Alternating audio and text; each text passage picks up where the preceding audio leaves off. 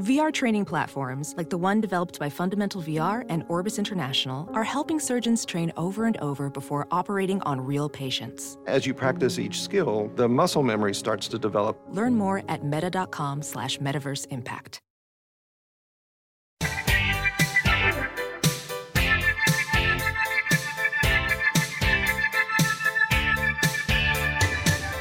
Listening, can't you see? I'm listening to RTP, and I'm gonna tell you why. I think this pod is fly. They'll watch a movie show, talking smack about romance. Then Mikey says something dumb. Todd wears 10 pairs of pants. Paige, Mikey, and Todd. Paige, Mikey, and Todd. Oh, I love you, baby. Romance in the pod. Paige, Mikey, and Todd. Paige, Mikey, and Todd. Well, I need you, baby. Romance in the pod. Woo! I just want to point out that Mikey definitely has talked about us in therapy, and not in a positive way, after him saying that. Because Mikey did just say, I talked about you in therapy in a positive way. In a positive way. Are you guys recording this? Is that why you're making it like this? That's why I repiped it. I definitely hit record. Are you going to edit this into another part of the episode? Who knows? Who knows what I'm going to do? Todd works editing magic. That's how he made my Mochi ad so crazy. I'm just saying, when someone says, I talked about you in therapy in my past, it's not been a good thing for me. So I wanted to clarify that anxiety immediately for you two. I love how you resolved all my anxiety with that clear explanation that I will now start to rethink as my anxiety gears back up to be sure that you're lying to me for some reason. Well, let's talk. I mean, have you ever dated someone? Yes, Mikey, I've dated somebody. Yeah, a couple times. You didn't let me finish the question. And I know that's the joke, but I want to really reiterate that I wanted to finish the question. Okay. Please go on. Have you ever been dating someone for 2 months? Yes, I've been dating someone for 2 months. Natalie and I have been together for 5 years, bro. And then they say, I talked about you in therapy today. And you're like, oh no. Exactly. And I'm like, oh, I got to pause this show now, huh? Is that what's happening? And she's like, physical therapy. They were asking why my knees were so sore. I would love physical therapy doing that. Paige, him saying that made it sound like his knees needed physical therapy from sucking. Yeah, it did. Right? No. That is exactly what that sounded like, yeah. Not what it sounded like. It is what it sounded like. Bro, there are two guys on our podcast, and if one of them came out, they would not assume it's me. That is such a good example about misunderstanding what I'm talking about. Should I just start? Yes. Yeah, I love sucking dick. Sucking dick's what I love the most. Great. Cut that. Clip it. Now I have that audio forever, Mikey. Thank you for tuning into Romancing the Pod. You had us at hello. I'm Paige Wesley. I have to keep it. I'm not going to introduce myself into this energy. You can introduce me if this is the energy that we're having. And I'm Mikey Randolph. Oh, there it is. There it is. You made me sound like fucking Grover on crack or something. Well, you know what? I don't know what Grover does in his free time. I just know that Mikey is here on this podcast, and that's why I introduced him in his completely normal voice. Todd? And I'm Todd Schlosser. And this week, I made you guys watch Fools Rush In. Todd, why did you pick this episode other than the fact that the other movie that you tried to pick was not streaming currently at this time, which is a mistake we keep making, even though this is really what we're supposed to know, what we're supposed to do the most? Yeah. Let me see if I can answer your harshly worded question. So I was going to have late night energy right out the gate. I love it. It's very adversarial on this this episode. I was initially going to pick French Kiss, which I believe is Kevin Kline, Meg Ryan, right? I think so. Which I also so I have a similar story with that movie that I have with this movie, and it is I saw it as a kid and remember it being sort of weird and bonkers, and I didn't fully quite understand what was happening.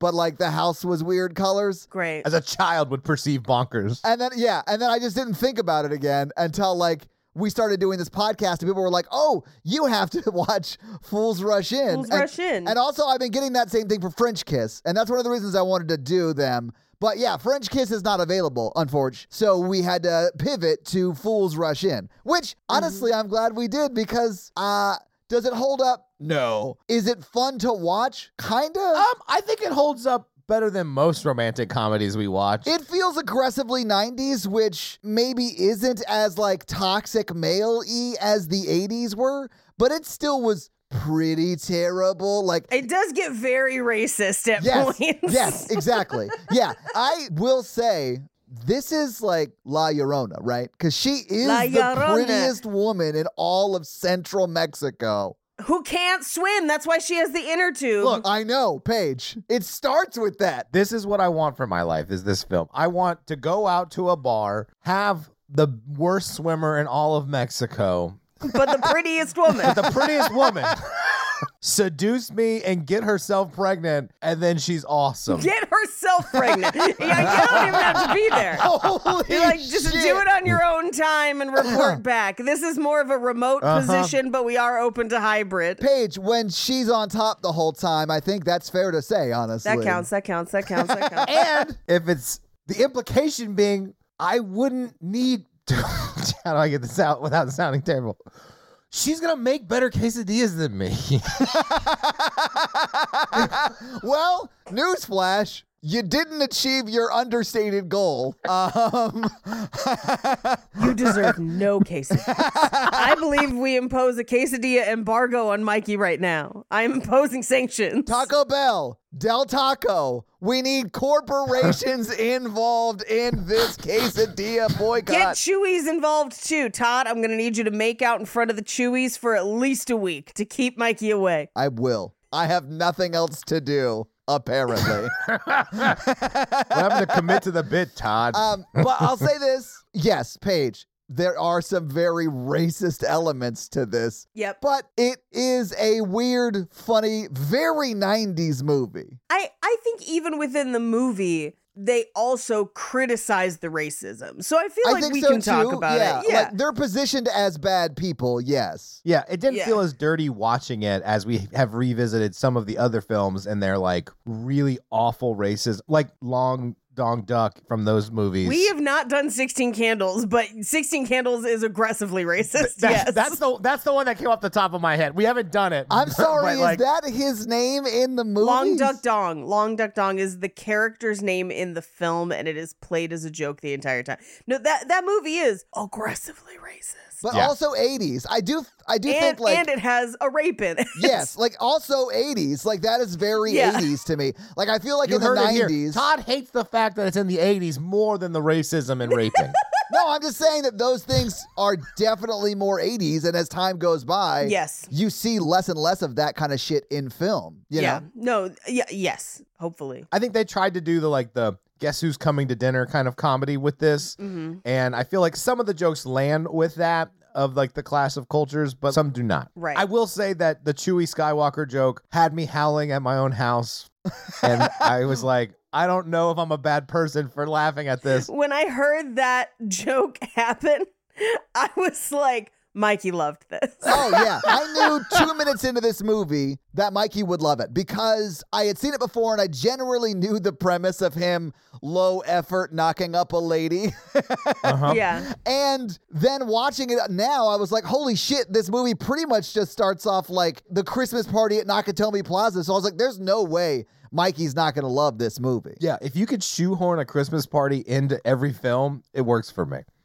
And I don't know why he had that fish, but the amount of jokes we made because of it, good for that fish. It's because he was coming back from opening a club in Miami. He works for a company that exclusively builds clubs. Yes, but why would you bring a fish back all the way from Miami? It was like a Ruby Tuesdays type club where it just had shit on the walls. And he took a marlin with him. I don't know, Mikey. Did he fly with it? No, I think he... Probably, yeah. He caught and preserved that marlin to demonstrate his manhood to his future wife and child. I like that idea. It's late. I'm in a crazy mood. I still have a bonk on my head. No, I like the energy that's going on right here. We've all been working very, very hard and not sleeping a lot. I think Mikey's been sleeping fine and working a regular amount. I don't know. Yeah, it's just the PTSD that gets me. It's just the night terrors for Mikey. This is the flip side. Normally, Mikey's job is the dumpster fire.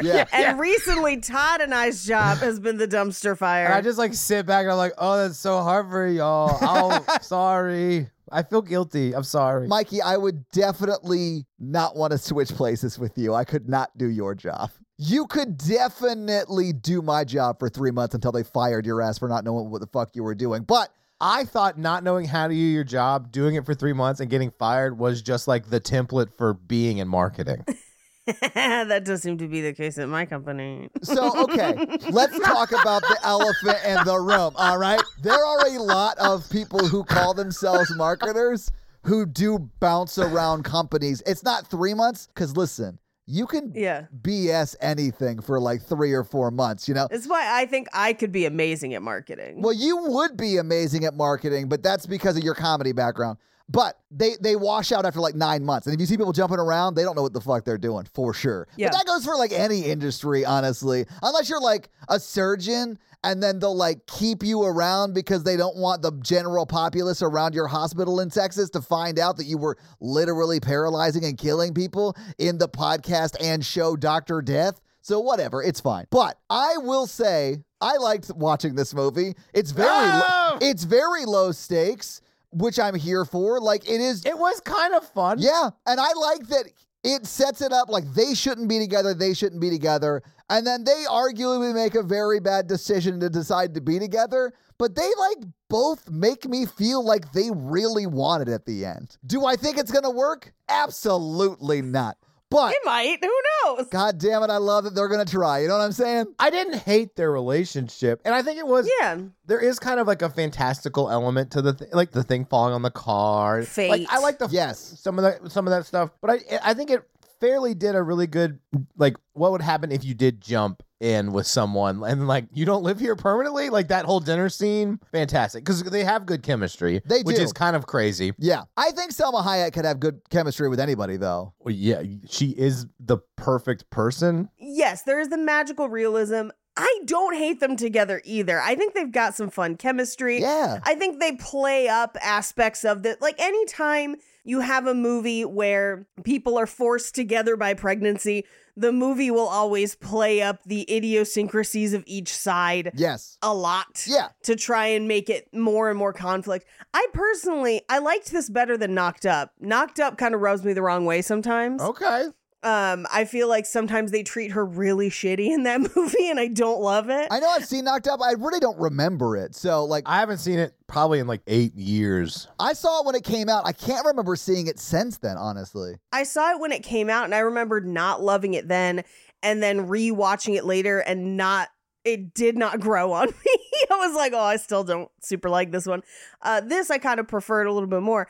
I will say, you could cut easily almost 30 minutes out of this movie.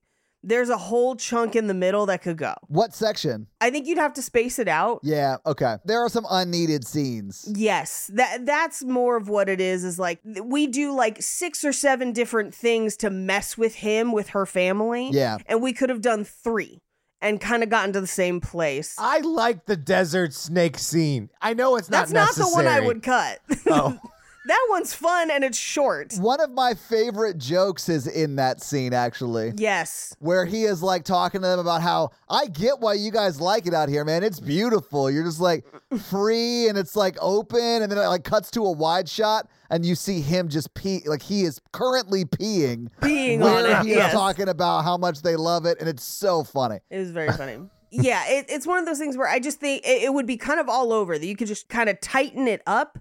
And I think you would still end up cutting almost 30 minutes from it, but it would be a tighter movie. Overall, I like it. It just does drag a bit in the center. But in general, it's pretty fun. I think it's better than most of the movies we've done for this podcast. Ooh, I don't know about that. It depends on what you define as better. Like, I think this is going to be more fun to talk about than like an and we haven't done this, but like a Sense and Sensibility kind of movie that I will say is way better than this movie, you know? But oh God, no, I hate sitting through that shit. You of course would be like, I love Pride and Prejudice. When he walks all the way to her, and we're questioning Mikey, no one's questioning which one of us would, all right? It would definitely be me. It's the guy who knows all of the songs to most musical theater and doesn't give a shit about football. Yeah, it's that guy. I hope you find your Mr. Darcy, man. I go for it. A guy who insults you for being poor, he has found him. It's you. The thing is, when I watch those movies, I want to be Mr. Darcy. Like, I want to be that He guy. wants to insult people for being poor. Your hoodie looks so stupid and like old and like... But that's why you should marry me, because you're so stubborn and you like to wear your shitty hoodie. I do... Like, I agree with your criticisms about, honestly, most of Jane Austen's work. It's supposed to be satire, and no one understands. I'm going to meet my nice housekeeper, show her my locked up schizophrenic wife that I've locked up in the attic forever, and just be like, hey, that's we can Jane kill Eyre. her. That's not Jane Austen. Oh, that's... Mikey doesn't know the difference. Who cares? It's all dumb. My English teacher mother is going to care, and the next time you see her, she'll be like, Michael. Jane Eyre's the worst, man. Okay, we don't have to watch that one. But when the dude from Succession walks across the field in the morning, I love that. I cry every time. Oh my God. Which technically that's Pride and Prejudice, for the record. You guys switched it to Mr. Darcy, but yeah. Did we do Sense and Sensibility? No, we did Emma. We did Emma. Which I again apologize for. Succession has ruined that Pride and Prejudice for me. I can never, like, now I'm like, it's Wamsgans. Like, he's a snake. You can't. That dude is a chameleon. He's so He's good a great at actor. everything. He like disappears into every role. He was a great Mr. Darcy. Loved him. He thought I was amazing. Which Pride and Prejudice do you like, Todd? Do you like the Keira Knightley one? Keira Knightley one, because that's my the guy we're preferred talking one. about. Yeah. Because I've been I've been made to watch all of them. Oh, the long one with Colin Firth. Yeah. They're every girl I've ever dated's favorite movie. It's like dating in the multiverse. Hey, Mikey, dating's not working out for you, and yet every girl's favorite movie, every girl that you date's favorite movie, I feel like you're picking a certain type of person that is incompatible with you and your lifestyle, as I've been telling you for months. Well, just call me Mr. Darcy. No, he does the opposite in the story. God damn it. Everybody DM Mikey and call him Mr. Darcy. No. Mr. Darcy was my father. I'm Mikey Darcy. If Mr. Darcy was a Mario character, which Mario character would he be? Oh, I feel like he's got, not quite Bowser, but maybe like Waluigi energy. I could see Waluigi energy. Yeah? Like, wah, you're poor, wah. Todd, what do you think? I think she's absolutely right. Dude, Mr. Darcy was a rich douche. I mean, like, everyone in Pride and Prejudice is very well off. I'm going to pull one out of like the extended universe here. I'm going to say Cranky Kong. Because he's also rich and he has a cane and he gives that energy. Ooh, I'm gonna say that my favorite Mr. Darcy is Anthony Bridgerton. Did you? Oh, none of you watched the second season? Cool. Fuck y'all. Was it Blind Spotting? Bridgerton. Oh, sorry. I don't know any of their names. There's Naked One and then the other guy and the Queen. Bridgerton was like 6 years ago. Like, are we still doing that? No, it's like There was a new season this year. I need you to know that I just sent an email out at work about not watching pornographic I know activities you at work. told us about this on the podcast What? Oh, before. yeah, because someone was watching Bridgerton? It was all Bridgerton. Well, I mean, there are parts that are quite pornographic. Good. I love using the Bridgerton breakup because I'll just be like, girl, I can't put my seed in you because I don't want the legacy of my father to continue, so I have to end this. Oh, you mean the reason you can't commit? This feels counterintuitive to your own interests. Yeah. What'd you say? I'm sorry, I don't hear you. That'd be $125, please. I take Venmo.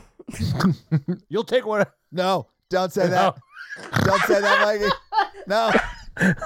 Next topic. Don't let them know the real you. The real me. I just said I'm Mr. Darcy. What more do they want? You're not. That makes no sense. I'm Mr. Darcy plus Scrooge plus plus Wario plus Wreck-It Ralph. You definitely got some Wario in you. You're Wario and Wreck-It Ralph. That's you. Yeah. That's you to a T. Yeah. I can't deny that. I feel like I'm part Liz Lemon and then the sassy, like I'm Liz Lemon and Fat Amy from Pitch Perfect. All right.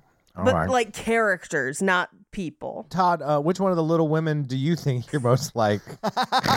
You know, for the defending of Jane Austen that I just did, I've never read one of her books. That's fucking, it's not. Oh, I've only watched the movies. That's not. Oh no, that's Louisa May Alcott. Fuck. Yeah. No, I know, but Jane I was Austen. just defending Jane Austen as my point. Like I don't read any of that shit. I don't like it either. Is it Joe? Actually, it's Lori.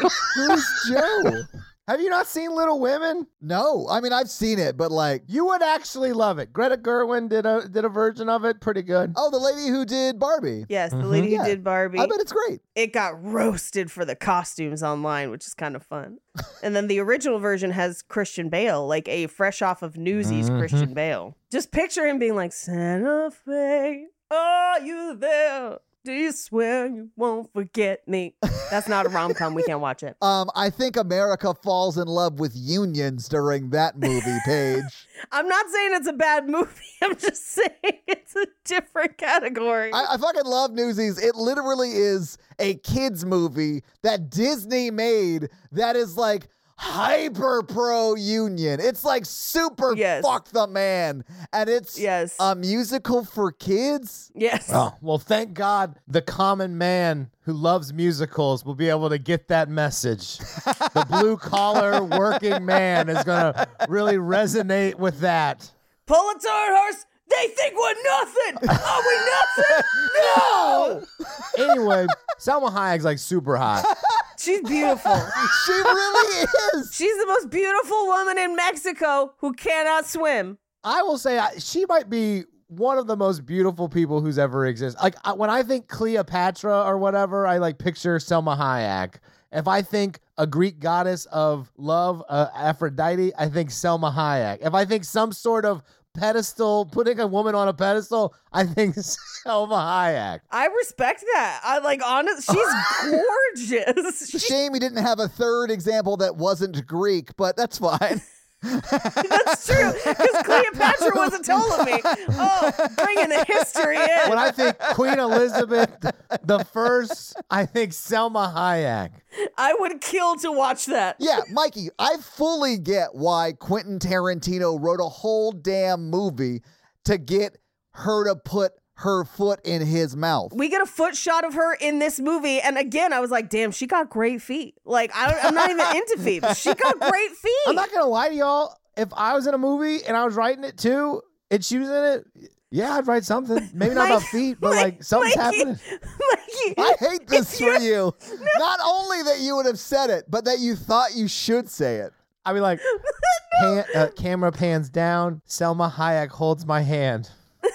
Mikey, I like that you started the sentence with, if I was writing a movie and if I was in it and if she was in it, I would write her to be in it. And I'm like, you're writing the movie. You're writing whoever is in it. Like, I mean, obviously casting is going to do their thing, but the fact that you're like, I guess if I have to write a movie, I'll write something in about Salma Hayek. Paige, I think Mikey thinks he just invented fan fiction.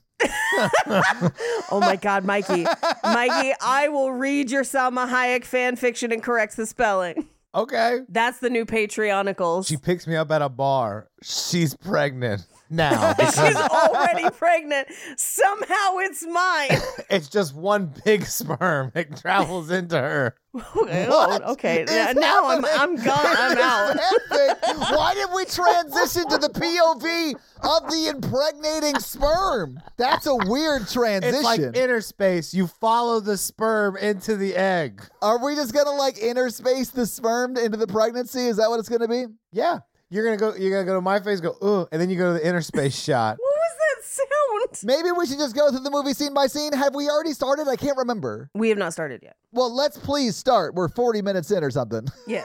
So it's Christmas. I loved it. In New York. I love that it was Christmas. I love that we were like going to a high rise in New York to have a Christmas party. Although he is like a stick in the mud for sure because he just like wants to work and be successful, and that's all he's focused on. It's very Nakatomi Plaza vibes. Well, we don't know what date. If this is like a December 16th Christmas party, I could get it, you know? I mean, that is fair. Mm-hmm. Yeah. He is practicing his Japanese in anticipation of a promotion to Japan, and he's coming back from Miami. That's why he's got a giant fake marlin. And so he's like walking through like the elevators and everything, and he's like, domo arigato, with like a giant marlin.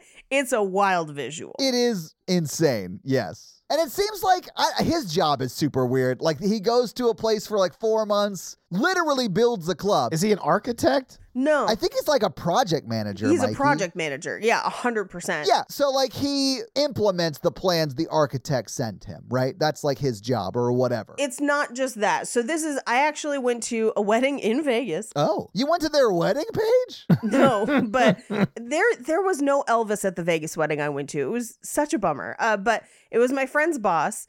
And she married a guy who does this for restaurants. But essentially, he would go to whatever, he would like be part of the location scouting. Then he's there to oversee construction, but then he's also there to oversee the chefs doing menus, to pick out all the plates, like all of that stuff. But it is basically a project manager. Yeah, but if you look at that club at the end, you can tell he is so bad at his job because that club looks like it so fucking bad. sucks. The club looks terrible. It looks awful, but whatever. That's his job. It's very 90s, though. It seems like he just goes from project to project, right? So, like, they were just vying over what project they want to do next. And the fact that they're like, oh, he's going to get the big Midtown job. And I was like, Midtown Manhattan. Yeah, he'll have that job for 4 months and they get shipped to like Sheboygan or some shit for 4 months. I think the implication is that the flagship would be Midtown Manhattan, right? That'd be the biggest club you would make. And so from there, you could do wherever, where maybe you don't have to then move every 4 months. Then that's your calling card to be like, I did this, so now I manage the people who go places for 4 months. Oh, I wish that had been more clear, because I was like, why does he want to go back to New York? Why is that a big deal? Let's mentally reframe this job and pretend instead of clubs, that company just goes around and builds Fuddruckers. And so like Tokyo would be the first Fuddruckers in Japan or Asia, and that was like a big deal. But instead he has to go build the freaking stupid tourist Vegas Fuddruckers. And that's why he has a giant fish. Well, okay. So first of all, we haven't gotten to it yet, but there is a conversation, a scene from now that literally lays this out. Like the career plan and why. I love that Mikey talked gibberish for a full 30 seconds and Paige just like didn't acknowledge it and just powered through. That made my night. Well, here's the thing. Mikey's not wrong, except because it's nightclubs. Building a nightclub in Vegas and a successful one is kind of a huge deal. You got a lot of competition. Sure, yeah. And this does look like the Fuddruckers of clubs, though. It does. They're like, we build the best karaoke clubs in all the world. That actually would be successful in Japan. And it would be. We've got one of those here in town, and Mikey, we had fun. Yeah. Until the power went out. Did I ever tell you guys about the craziest thing my dad ever did in a Fuddruckers? I feel like that's a weird thing to have a list for. Like, what's the third thing on that list? Like, why is there shit many on a things? hamburger. Yeah. And that's the third craziest thing he's done in a Fuddrucker. It was dad absolutely trying to teach teenage my sister and I a lesson about self-esteem and having fun. I love fatherly hubris. Please tell me everything about this story. So my dad, we like ordered at Fuddruckers. We went to go sit down to like wait for them to call our number.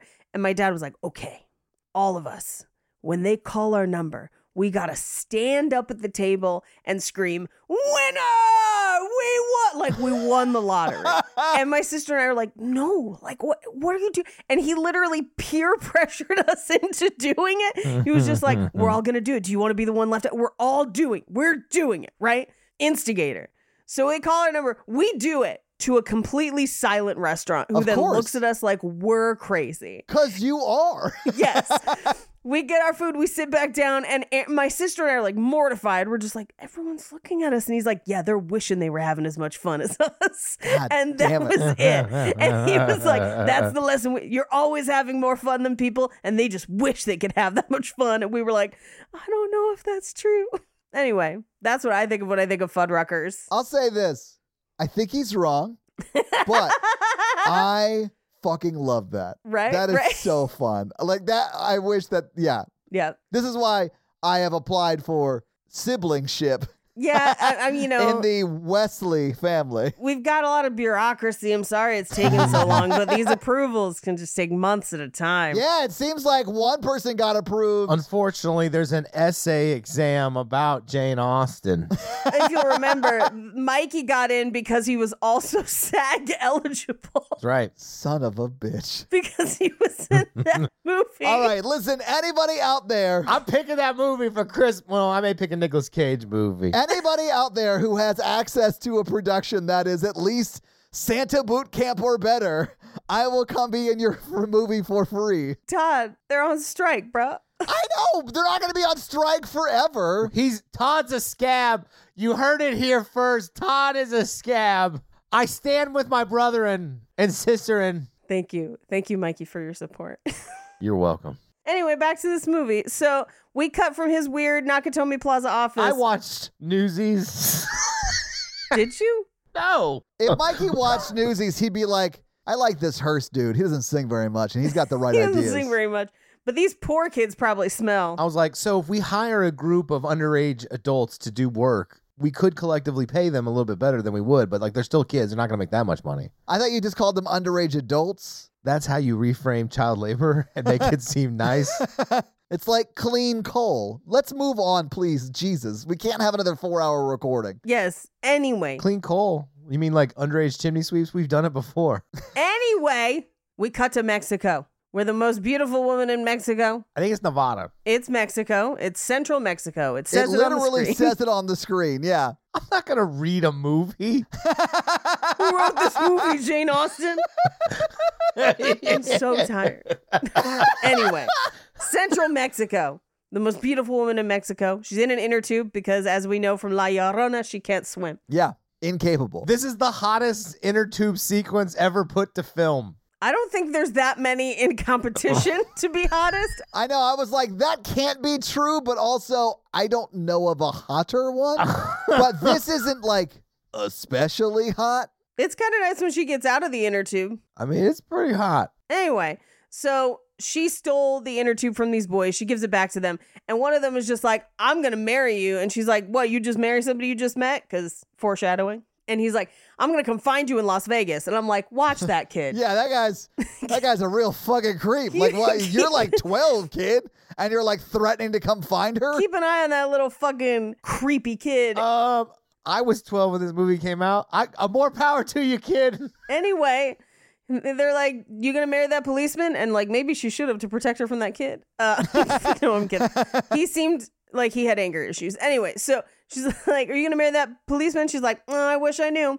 Anyway, bye. We cut back to New York's version of Nakatomi Plaza at this Christmas party.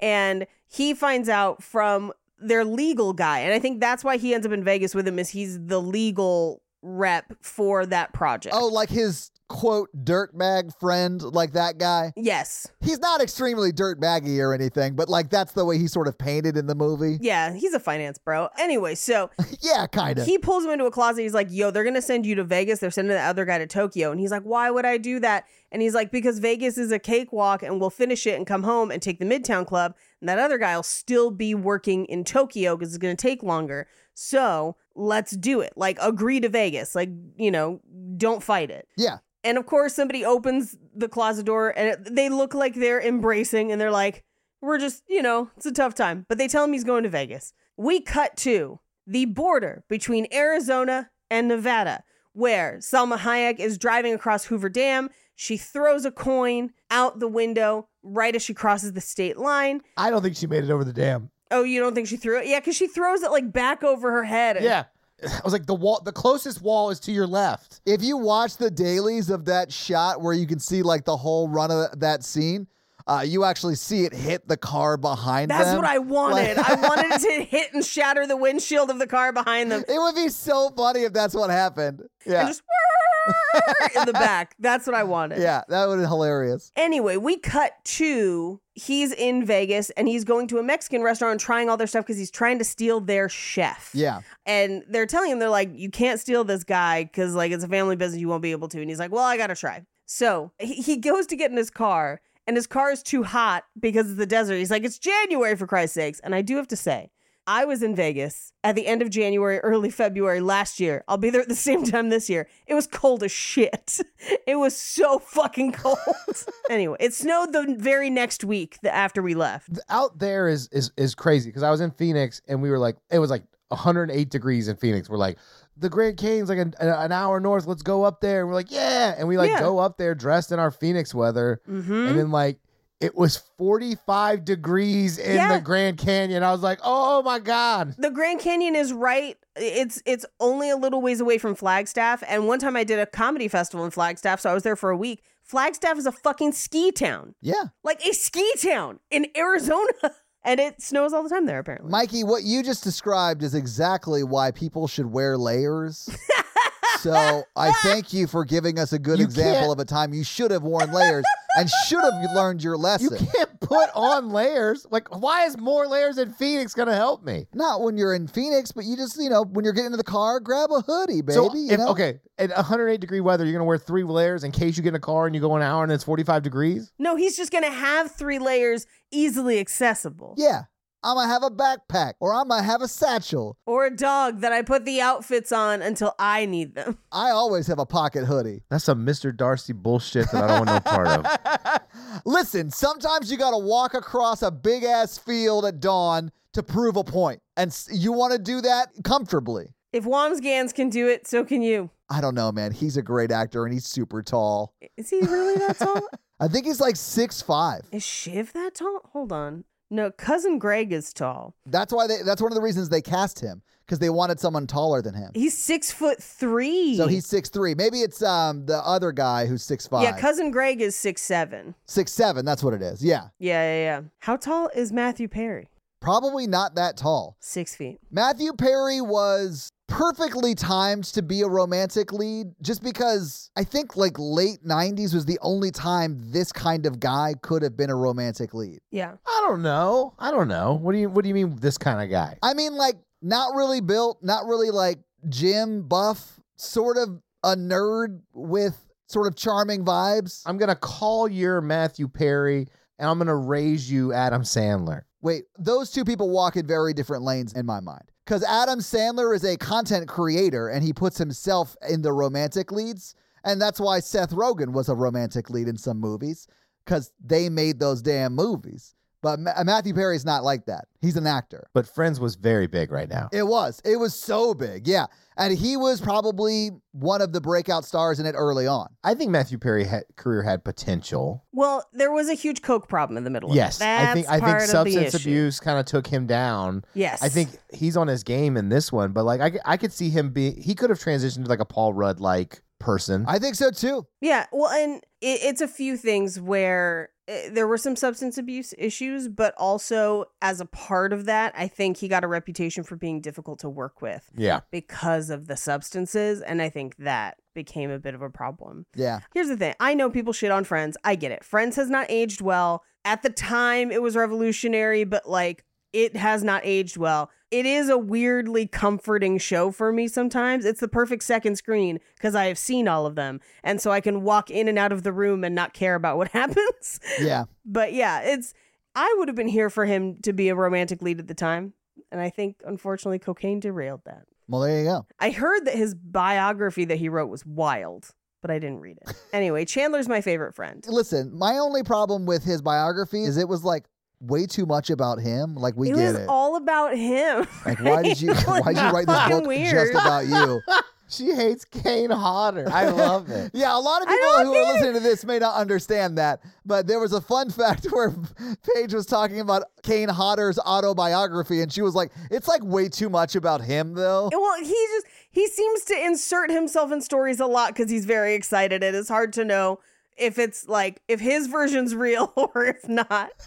It's too much about him. I don't know. It was the way you said it. I understood what you meant in the moment. Yes. But you said it like you had never heard the word autobiography and did not know what it meant. Welcome to my autobiography read by me. Chapter 1. Why you should watch Blood Diner right now. Honestly, if you wrote a book where the chapter titles were just like random shit you've said, like when we were doing the fucking Saw 2 episode and you were like, marry, fuck, kill every member of the cast. And we were like, what? Like that would be one of the funniest books I'd ever read, I'm sure. I'm trying out new segments. Hated that one. Did not like that. Marry, fuck, kill. Selma Hayek, Matthew Perry, the other guy, and the fish. Which other guy? The fish. Make it the fish. Okay. I think I'm going to marry Salma Hayek. For sure you marry Salma Hayek, yeah. Uh-huh. I'm straight and I marry Salma Hayek. Yeah, I marry Selma Hayek. 100% with you. I would kill that fish. Well, the fish is already dead. In fact, the fish was never alive, you'll find. I'm gonna go controversial statement because I don't want to have sex with a guy. What? Are you going to marry the fish? Mikey's fully gonna fuck that fish, Paige. I knew what was happening when he said controversial statement. And you know what, Mikey? You know what's worse? Same. No. I was going to say we need to have a conversation about the podcast right away, but it seems like you're both Tom Cruise level traitors. No, I mean, if your choices are Matthew Perry or a dead fish. Matthew Perry, 100% of the time. Okay, if it was a dead fish, I'm out. If it is just a plastic fish. Todd, yeah, a taxidermied fish? No, I would not fuck a taxidermied fish. You wanted a live fish right out of the ocean. You want to rape a fish? Listen, okay, why are we doing this? Smallmouth bass? How did we get here? What is happening? You said you didn't want to fuck a dead fish. The only fish I would fuck under those very specific marry, fuck, kill circumstances is a plastic fish slightly warmed with a hole cut in it. Okay, like a big mouth Billy bass? Smallmouth bass, Paige. He wants a smallmouth bass. Well, it's got to sing while he does it, so it needs a little more mouth space. Who doesn't like a Hummer? Rolling down the river. Because his mouth was full. Mikey, it doesn't help me when you make the sound like that. I don't enjoy it. I'm going to tell you, I'm fucking that taxidermied swordfish because dead fish tell no tales. Mike, they can keep it on the down low, Paige. Way under the sea. That's what that song's about. This is like 30 fathoms below. Yeah. Chapter 2 of my autobiography.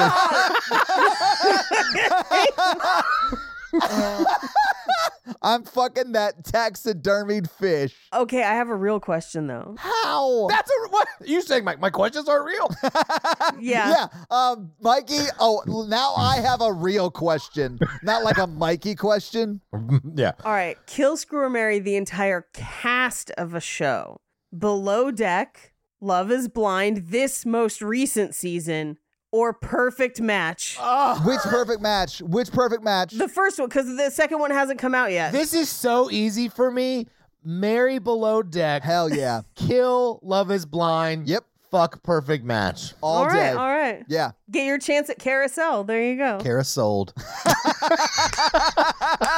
Todd, you can have Chloe. I love those big dumb eyes. She is such an idiot. Like, I don't even think she's that attractive. She's just adorably dumb. And she's very charming. I like her a lot. When she turned around and was like, don't tell him I'm stupid or something like that. Don't tell him I'm dumb. Yeah. I love people who are like that sort of silly. Like that won me over. I was like, I like her. She's great. Yes, she's I great. hope she doesn't make horrible decisions. Oh, wait. Yeah. This is a Lachey show. Anyway, okay. So he's going to go to Vegas. He gets there, Mexican restaurant. He runs into her in the line for the bathroom, and she is on the phone practicing her breakup. Yeah, she's like talking it through with her mom, I think. Yeah, or grandma, one of them. Yeah. Oh, I think it was her cousin. Not that it really doesn't matter. Doesn't matter. But he allows her to cut in line for the bathroom. And we cut to later at his corporate track house. They have banged it out all night long. Oh, yeah. There's no dialogue in this scene. It's just her waking up and sneaking out. Yeah. And like stealing, I think, her underwear from like under him. Her underwear from under his face. Classy. Yes. Viva Las Vegas. I bet she started the coffee pot and locked the door on her way out. I love that. Was she trying to murder him? Did she also turn the gas all the way up on the stove? Like, why would she start the coffee pot and not wake him up? He's going to wake up to cold coffee in 4 hours. Because, Todd, the best part of waking up is Folgers in your In cup. your cup. The smell will wake him up. What if he doesn't want to be woken up? It's called a turn down service. Not only is she turning him down for a relationship, she's also preparing the house for him to wake up. All right, you know what? I have gotten a lot of turn down service now that you phrase it that way. Do you want a second date? I'm going to go ahead and provide you with my turn down service. Here you go. Here's a couple aspirin, and here's the back of me as I leave. And here's an Andy's Mint for your pillow. Yeah. Yes. Now get the fuck out of my house. Yeah. They don't show this in the movie, but she had gotten a call from Chandler's girlfriend, Janice, warning her. That was a deep cut Friends joke. Whatever. Moving on.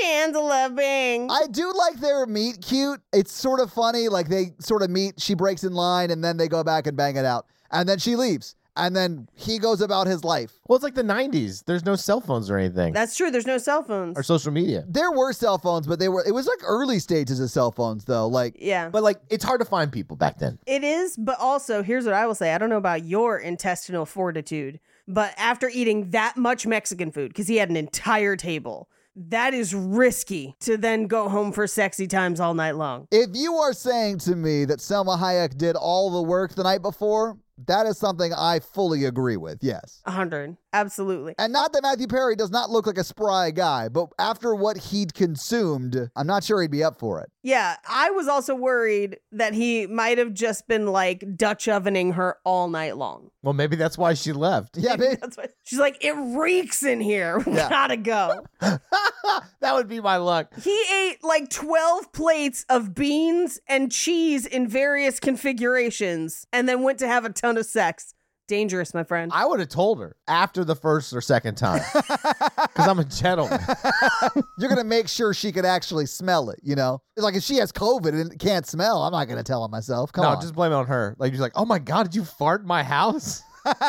Anyway, so we cut to 3 months later. He's on the job site and his family friend Kathy shows up, and Kathy reeks of desperation. It grosses me out. Oh, you mean the woman he's supposed to end up with, quote unquote? She thinks so. I don't think he's ever shown interest in her beyond a certain point. No, me either. I fully agree. But that's what the movie is saying. Like his parents, her parents, Yeah. they've been like all think they should be married. Right. They have been friends since children. Like I've never had this exact situation, but you know, like when your parents are friends with people and they have a kid around your age, there's sort of that forced requirement to be friends yourselves. I've never had that with an opposite sex person, but like that happens. Yeah. So it just seems like they grew up together and he sees her more like a sister and she sees him more like a husband. Yes, exactly. But he hides from her. Yes. And once she's gone, we find out that he and his lawyer friend Jeff are supposed to take one of the county investigate, she's not OSHA and she's married to a councilman, but she's in charge of one of the things they need to get approved. Maybe like the ABC Commission, the Alcohol Beverage Commission, something like that. I don't know. Yeah, something it's like something that. like that. It is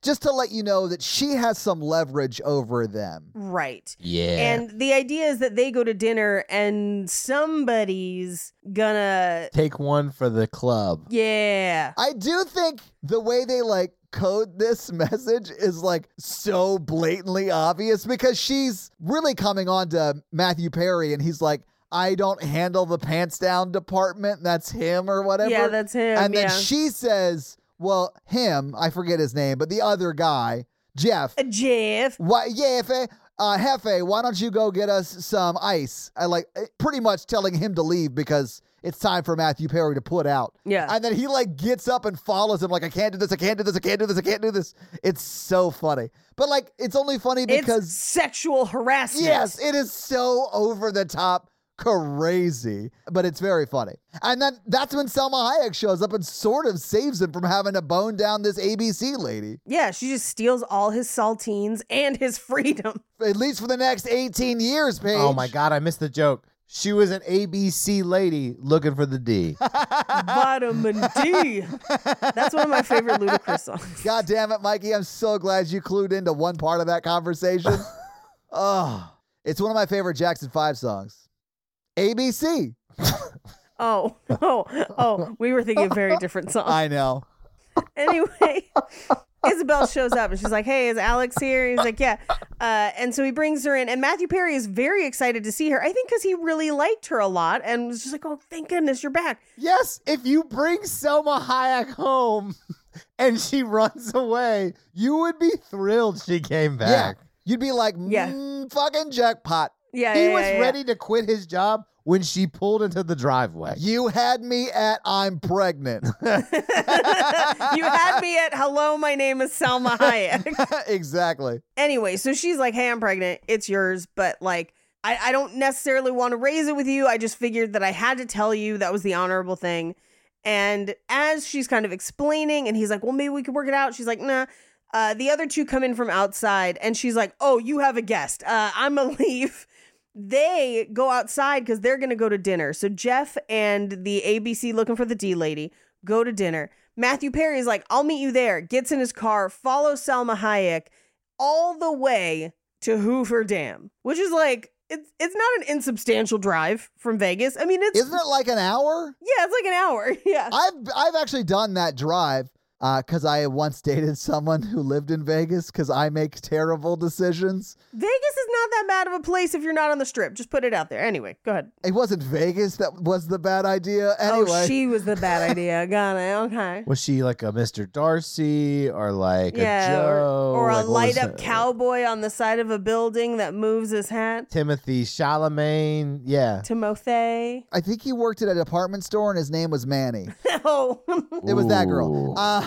But we did that drive and we saw, like, I went right where they go in this movie. It's very pretty if you can, make the stop. Yeah, no, like the dam is pretty. I also love that desert. I think it's really cool looking. I dig it. Yeah. Anyway, so he finds her at the dam and she's like, my great grandfather actually helped build this dam and like my family's in central Mexico. Yeah, that's like when they moved up. Yeah, like telling him about her.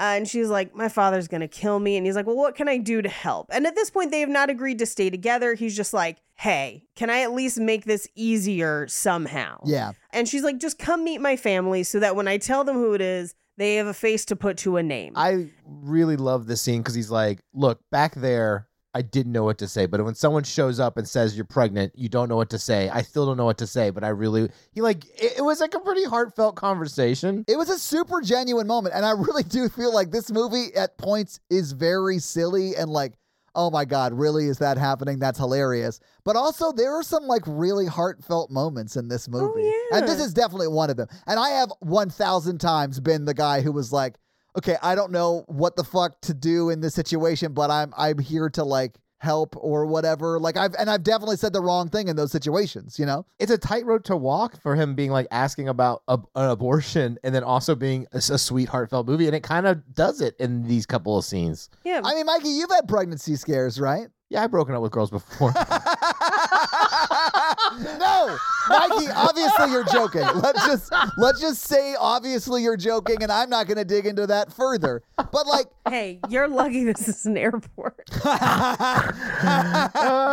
Yes, I have had, I think, 2 actual pregnancy scares. Yeah, I've had at least one big one that was super scary, but it is a weird conversation to have. Like I've had that conversation and been like, all right. I was like, hey, are you more stressed than normal? Are you exercising more than normal? Are you sleeping the right amount? Are you drinking enough water? Have you ever had someone show you a positive pregnancy test? We've never gotten that far. I have. That would immediately, I would have a panic attack. If I wasn't expecting it. Yeah. Did they fake a pregnancy test? I honestly don't think so. I don't know fully, but I don't think so. They had a miscarriage? Yeah. Oh, that's even more difficult than a pregnancy scare. That's a whole different other trauma. Well, I didn't want to bring that up. I didn't want to lie to you when you asked about it. But my whole point was like, I've had this kind of conversation Matthew Perry has had, and I definitely said the wrong things, and like, it happens. How long ago was this? Was it a long time ago? Oh, Mikey. You keep asking questions that, like, I hate answering. You don't have to answer it. It was a few weeks after I filed for divorce.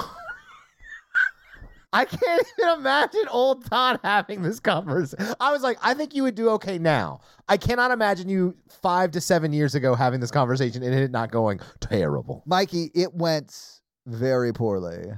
But I also fuck, man, that's the worst timing. Yeah, it was bad timing. And I didn't push for anything. I'm just sure I said the wrong thing. I boxed with a guy.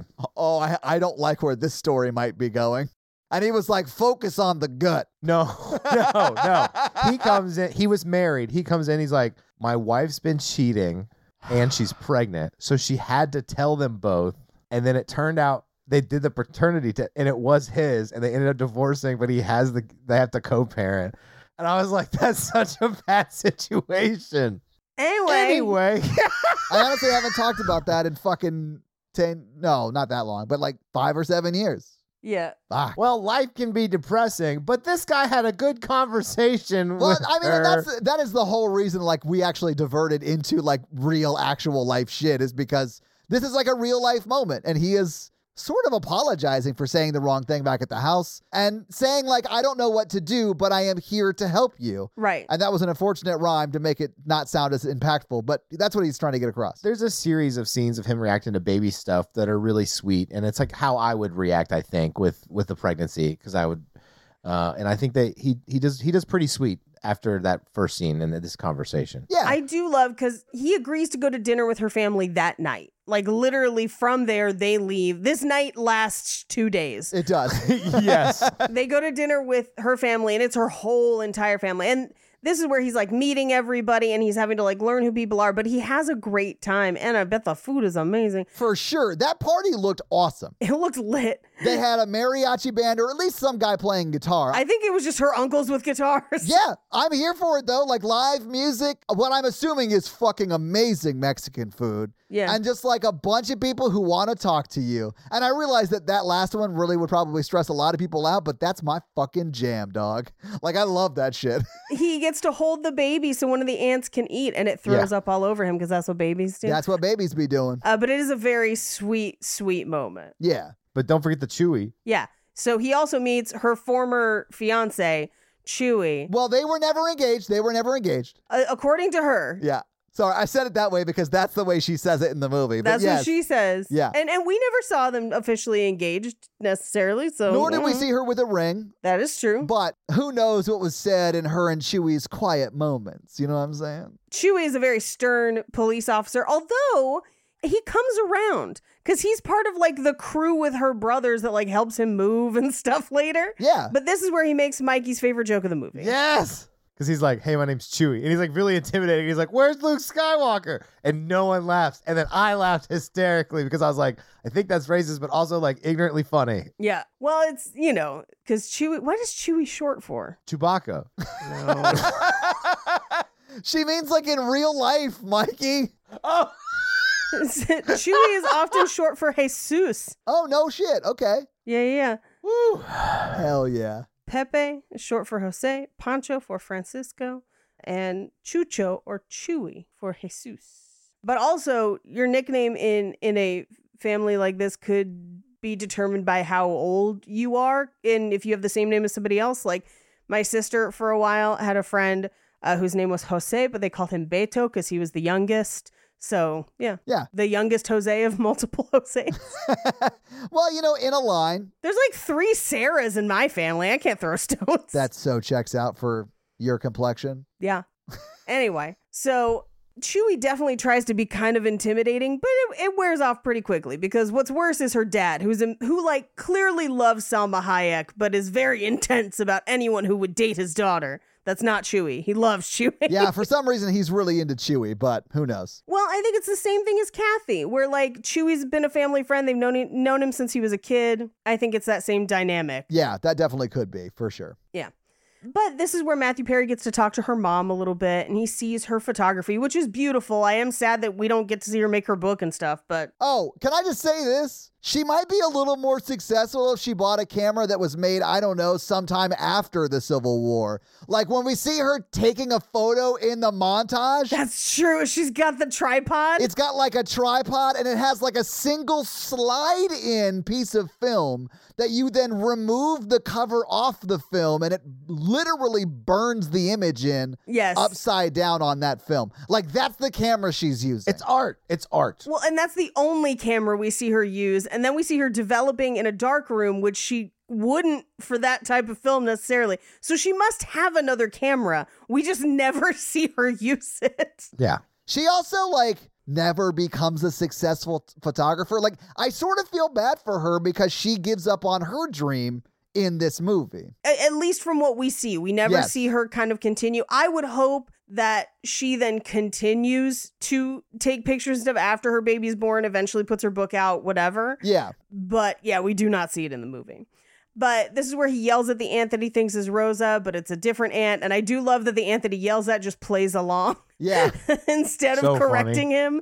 Very funny. But then Selma Hayek comes up and is like, no, that one's Rosa. And he goes, oh, shit. Okay, my bad. Lo siento. But essentially, he has a great night with them. He gets to hold the baby. He really they make him part of the family. And he doesn't really have a family, or at least not one that he's very connected with. And so I think for him, this is new and it feels good. And he's like, what if it was like this all the time? Yeah. Which leads him to make a very rash decision to be like, hey, I know you didn't want me involved, but I'm in it. So let's get fucking married. So they get married in the traditional Vegas fashion where the bride makes that night too, right? Yeah, Elvis gets to claim prima nocta. And I did not like the full-on kiss on the mouth from the usher down the aisle dressed as Elvis. He's the king. He has prima nocta rights. I'm sorry. That's a terrible joke. But yeah, Elvis does try to make out with her. And then they get married.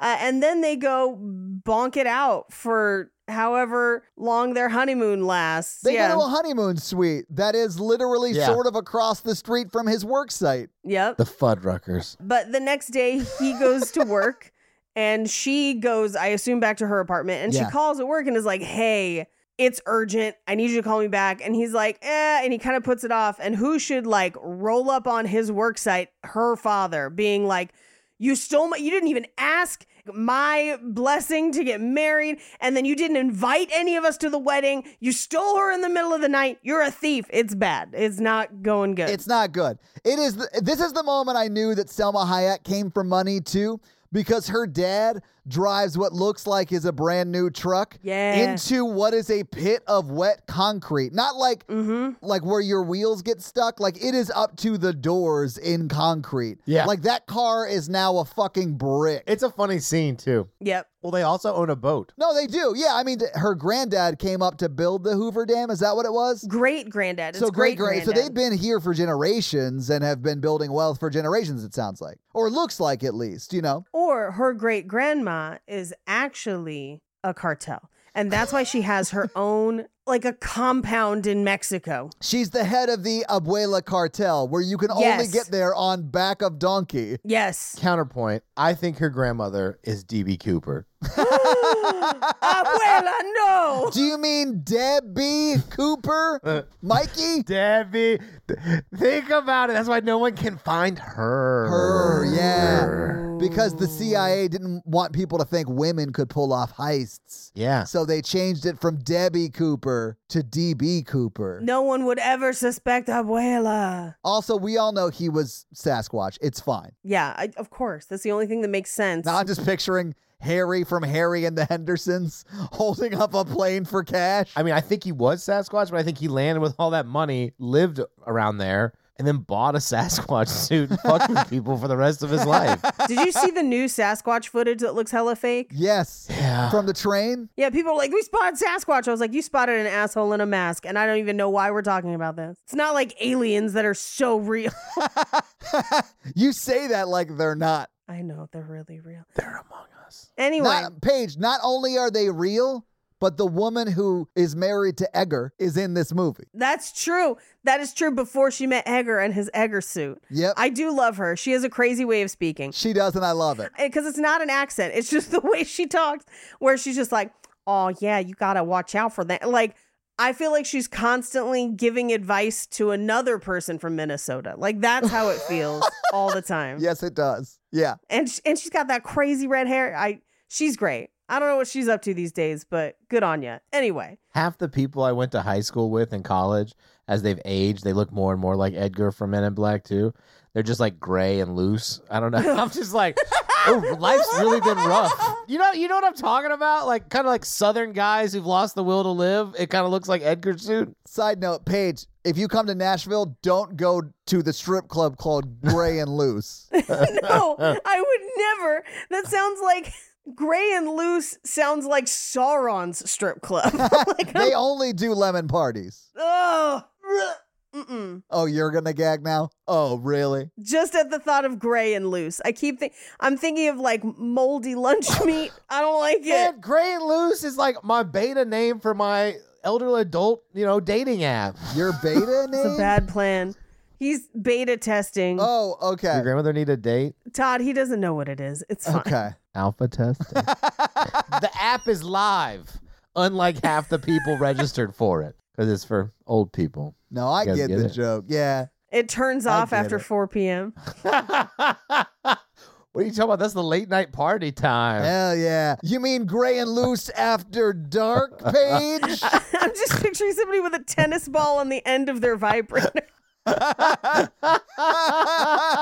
Anyway, so we cut to their house for a dinner party, and where Jeff is there with Lainey, her friend from work, because we do find out that she's a photographer at Caesars, where she like takes pictures of tourists for like, their touristy, what's the word I'm looking for? Souvenirs. Yeah. And then, actually takes pictures in her spare time. But it's at this dinner party that we reveal that he's like, oh, I don't live here. I'm going back to Manhattan. And she's like, what? This is something that would have been useful to know yesterday. Yeah, exactly. Or 3 months ago. Yeah. Well, I mean, in all fairness, she left after they had sex. She came back 3 months later, and this is the next day, and they just happened to have gotten married that quickly, Right. I would not have thrown a dinner party on this specific day. Me either. I would have given it a beat. Like, we're going to wait 2 weeks to, learn each other a little bit. I also would not have gotten married under these circumstances. I'd go for it. I don't know, but learn each other a little bit sounds like the way a church romance novel describes sex. The lights went out and they learned each other a little bit. Oh, they learned each other so good. You can take the Mormon out of the layers, but not the layers out of the Mormon. No, I mean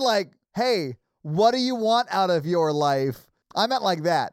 I assumed they be fucking. Yeah, right? Yeah, she's already pregnant. You can't double pregnant her. You can't double pregnant her is the third chapter in Mikey's autobiography. You want to not knock a woman up? Only have sex with pregnant chick. Boom. Loophole. Hello, Todd. It's Mikey. Hello, Mikey. It's Todd. I need to tell you something. Mikey, it's fine. You'll be a great dad. We're going to table that. But on that table is a delicious Factor meal. Yes! What a transition! Oh my God, guys, this actually is a Factor ad. That was amazing, Mikey. Mikey here for Factor meal. All Romancing the Pod. Heck yeah. We're going to table it. Delicious, already fresh made meals, never frozen. It takes 2 minutes to warm up. Just like Mikey does. I have a busy schedule. I work all day. I have fun too much. I also work at night. I also have too much fun. And I have a problem with words. Yeah, words is one. Ordering out is another one. Same. I ordered out tonight. Yes. I literally got, let's just say, a Factor equivalent meal for Natalie and I, and it was like $48 when it could have been way less with Factor. Yeah, and I struggle with proportions. And Factor comes pre-proportioned, pre-prepared, chef ready. I've used it before. Before they even advertised on the podcast, I used Factor meals, especially when I was working a lot during the COVID lockdown. I mean, that was the best time to get on board with Factor, except for right now, because Factor is giving 50% off to all of our listeners if they go to factormeals.com/romancingthepod50 and use code romancingthepod50 to get 50% off.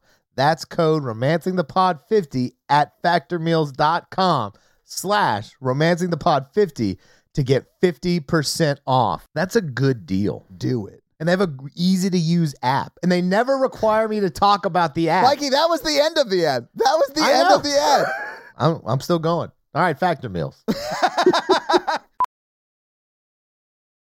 Professional welder Shayna Ford used VR training developed by ForgeFX to hone her skills as a welder. The more time that you spend practicing it, that's what separates a good welder from a great welder. VR training can help students like Shayna repeatedly practice specific skills. Virtual reality definitely helps because the more muscle memory that you have, the smoother your weld is. Explore more stories like Shayna's at meta.com/metaverseimpact.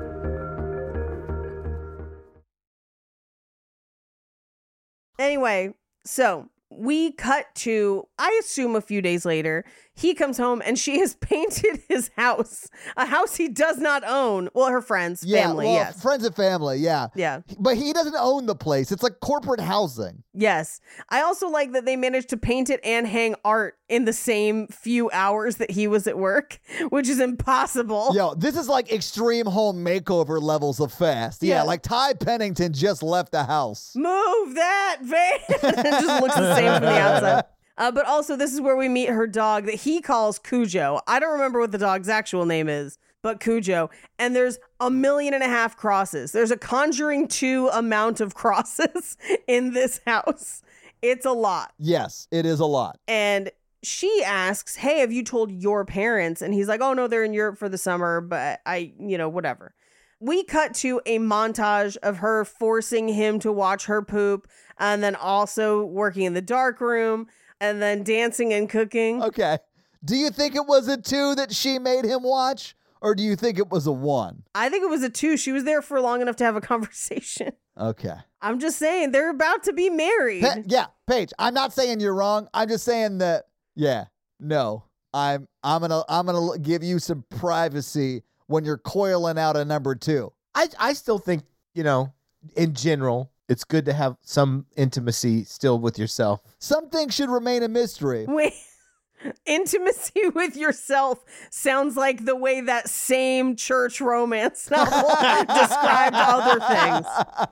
Sometimes I just want to shit in a room by myself, and that's most Only times. Sometimes? Oh, same. Mikey normally yearns to shit in public, but sometimes he wants to make it a more private affair. Mikey, it's not like anytime I go to take a shit, I'm like, Jake, you better get in here. Shit's about to pop off. Like, literally. No, 99.9% of the time, I shit privately. And then occasionally I'm like, hey, can you put the towels in the dryer or whatever? And in passing, you happen to see that someone is on the toilet. This scene does aggressively look like she is lecturing him about something. She's doing her 15-minute tech talk while she's taking a shit. Yeah, it does seem that way. Anyway, she's also dancing and cooking. That's very fun. I feel like that scene would have excited you both. It did. I mean, she is a beautiful woman. Yeah, and she clearly can dance. You know what I'm saying? And cook. Maybe cook. I don't know. She's just kind of throwing stuff everywhere. Wouldn't care. She could serve me cardboard. I'd be like, this is the best meal. My wife. Thank you, Salma Hayek, my wife. This was totally worth fucking that dead fish for. Like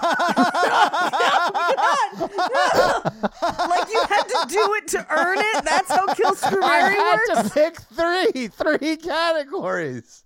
I never thought about the fact that they'd be predicated on the other ones. Like you don't get to marry someone until you have fucked the other person. And I would run my hand down her cheek and be like, I murdered Matthew Perry for you.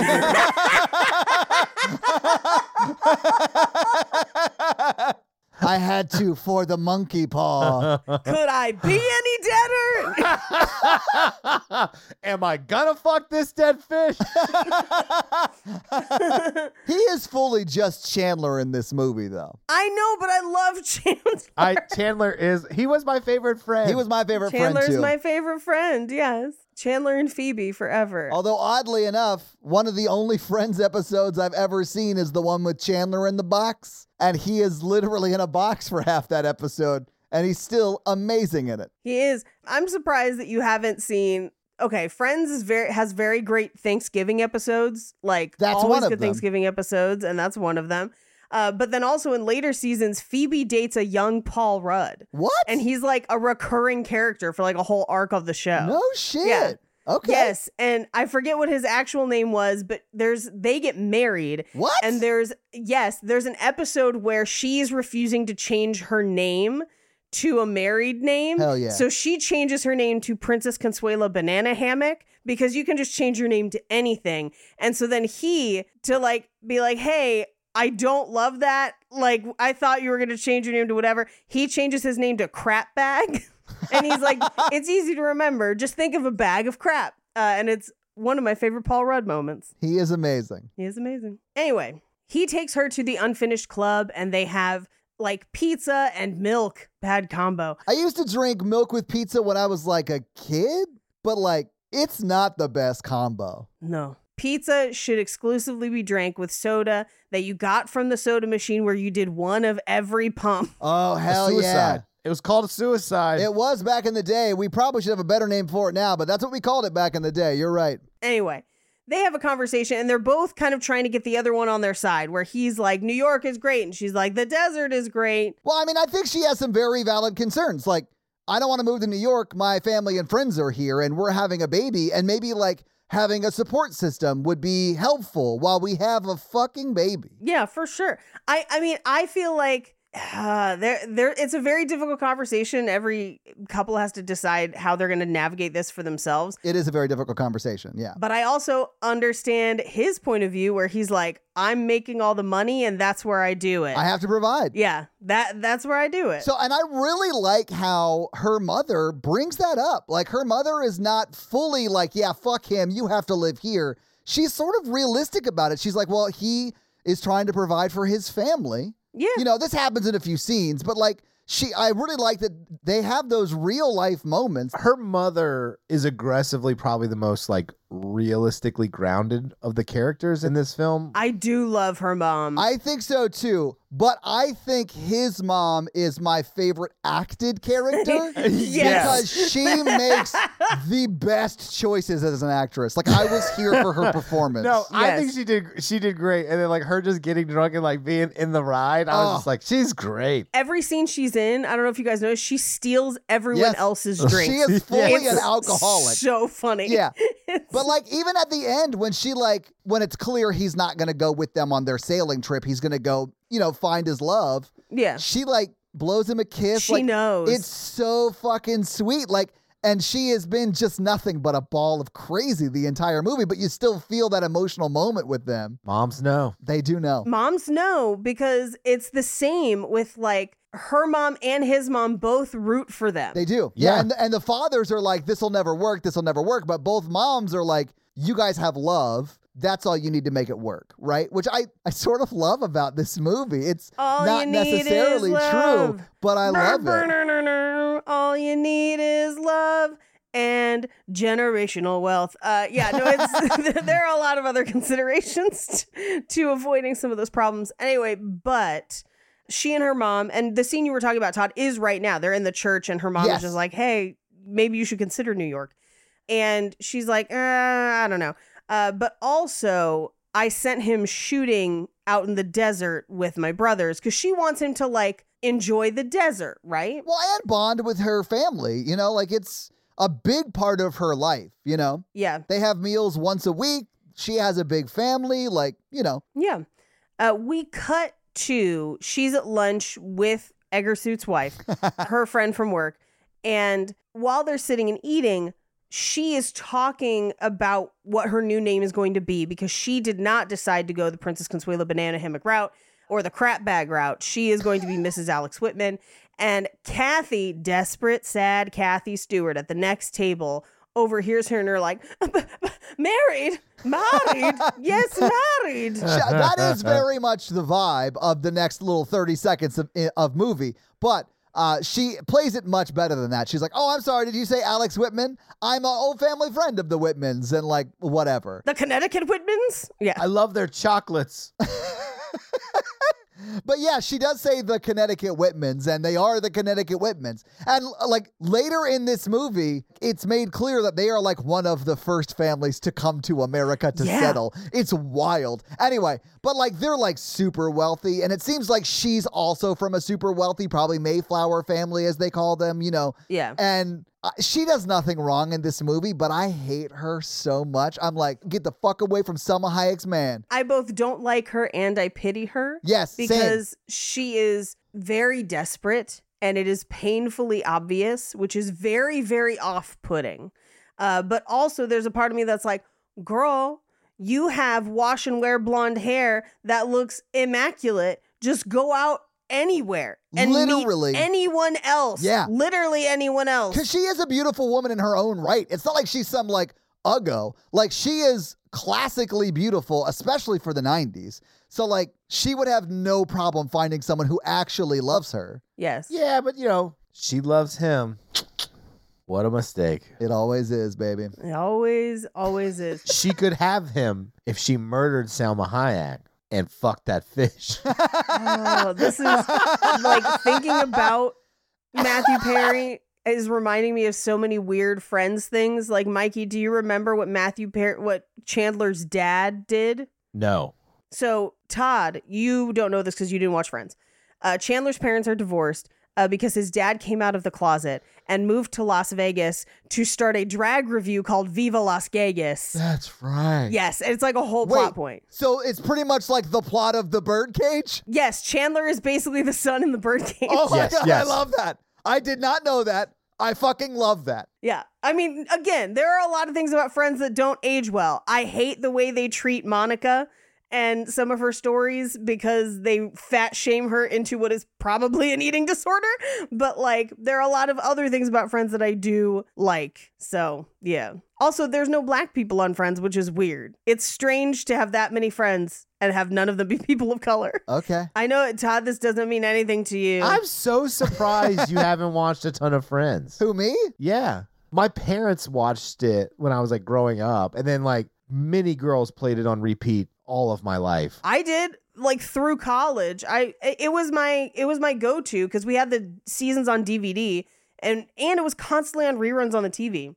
So we had Friends on like all the time from like 2006 to 2010, give or take. I don't know. I missed a lot of like pop culture because I was very busy, like working full time, going to school and writing music and performing music. So like I didn't really have much time for anything else until after the band broke up. And then I was like, holy shit, The Matrix slaps. I love people like you because like I literally had somebody I worked with and I was like, have you ever seen The Dark Knight? No. Have you ever seen The Matrix? No. Have you ever seen like all of these huge like? Well, that's Andrea Gazzetta has not seen a lot of the huge things. That's why I showed her face off the last time she was at my house. Have you ever seen The Notebook? No. I'm like, have you consumed popular culture in 20 years? No. I'm like, okay, we have a lot of stuff to go through. I definitely didn't see The Notebook until way after I knew every song on that New Radicals album. Yeah. Top to down, that whole thing slaps. It's a decent soundtrack. I think the Walk to Remember soundtrack is better, but anyway. I know what I'm doing on the way to work tomorrow. Hell yeah. Someday you'll know. It's so good. Why the sky's blue. I remember that one. Why do I have cancer?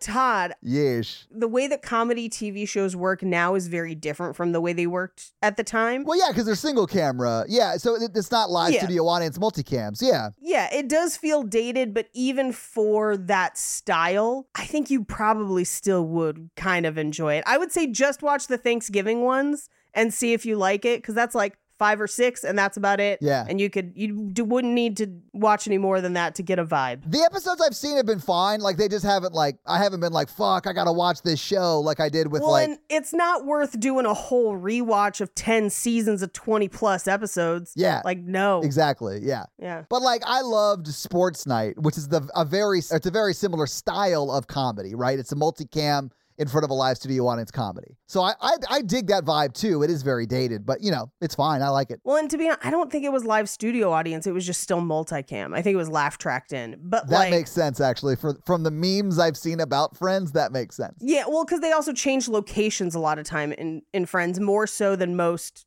3 cams do. Anyway, so he's peeing out in the desert. He's surrounded by rattlesnakes. They shoot the rattlesnakes to save him, but then he jumps and falls on some cactus. So they bring him home, drunk off his ass on tequila. Oh, it's so good. Full of cactus thingies. I love that she hits every one of them, like as they bring him in. She's like, what did you do to my husband? And she's like hitting them, yelling at them in Spanish and kicks them out. even Chewie, who was there. Yeah. She says, I told you to make this special for him. And they did. He'll never forget this. Have any of you fallen in cactus before? Have you not? Paige, I live in the southeastern United States. Okay. That's like if I was like, Paige, you've ever gone honky-tonking and then hooked up with a guy who didn't graduate high school later, but now, you know, is kind of on parole and also cooks meth in his trailer? I have not. I have not done that, but I have fallen into a bunch of cactus before.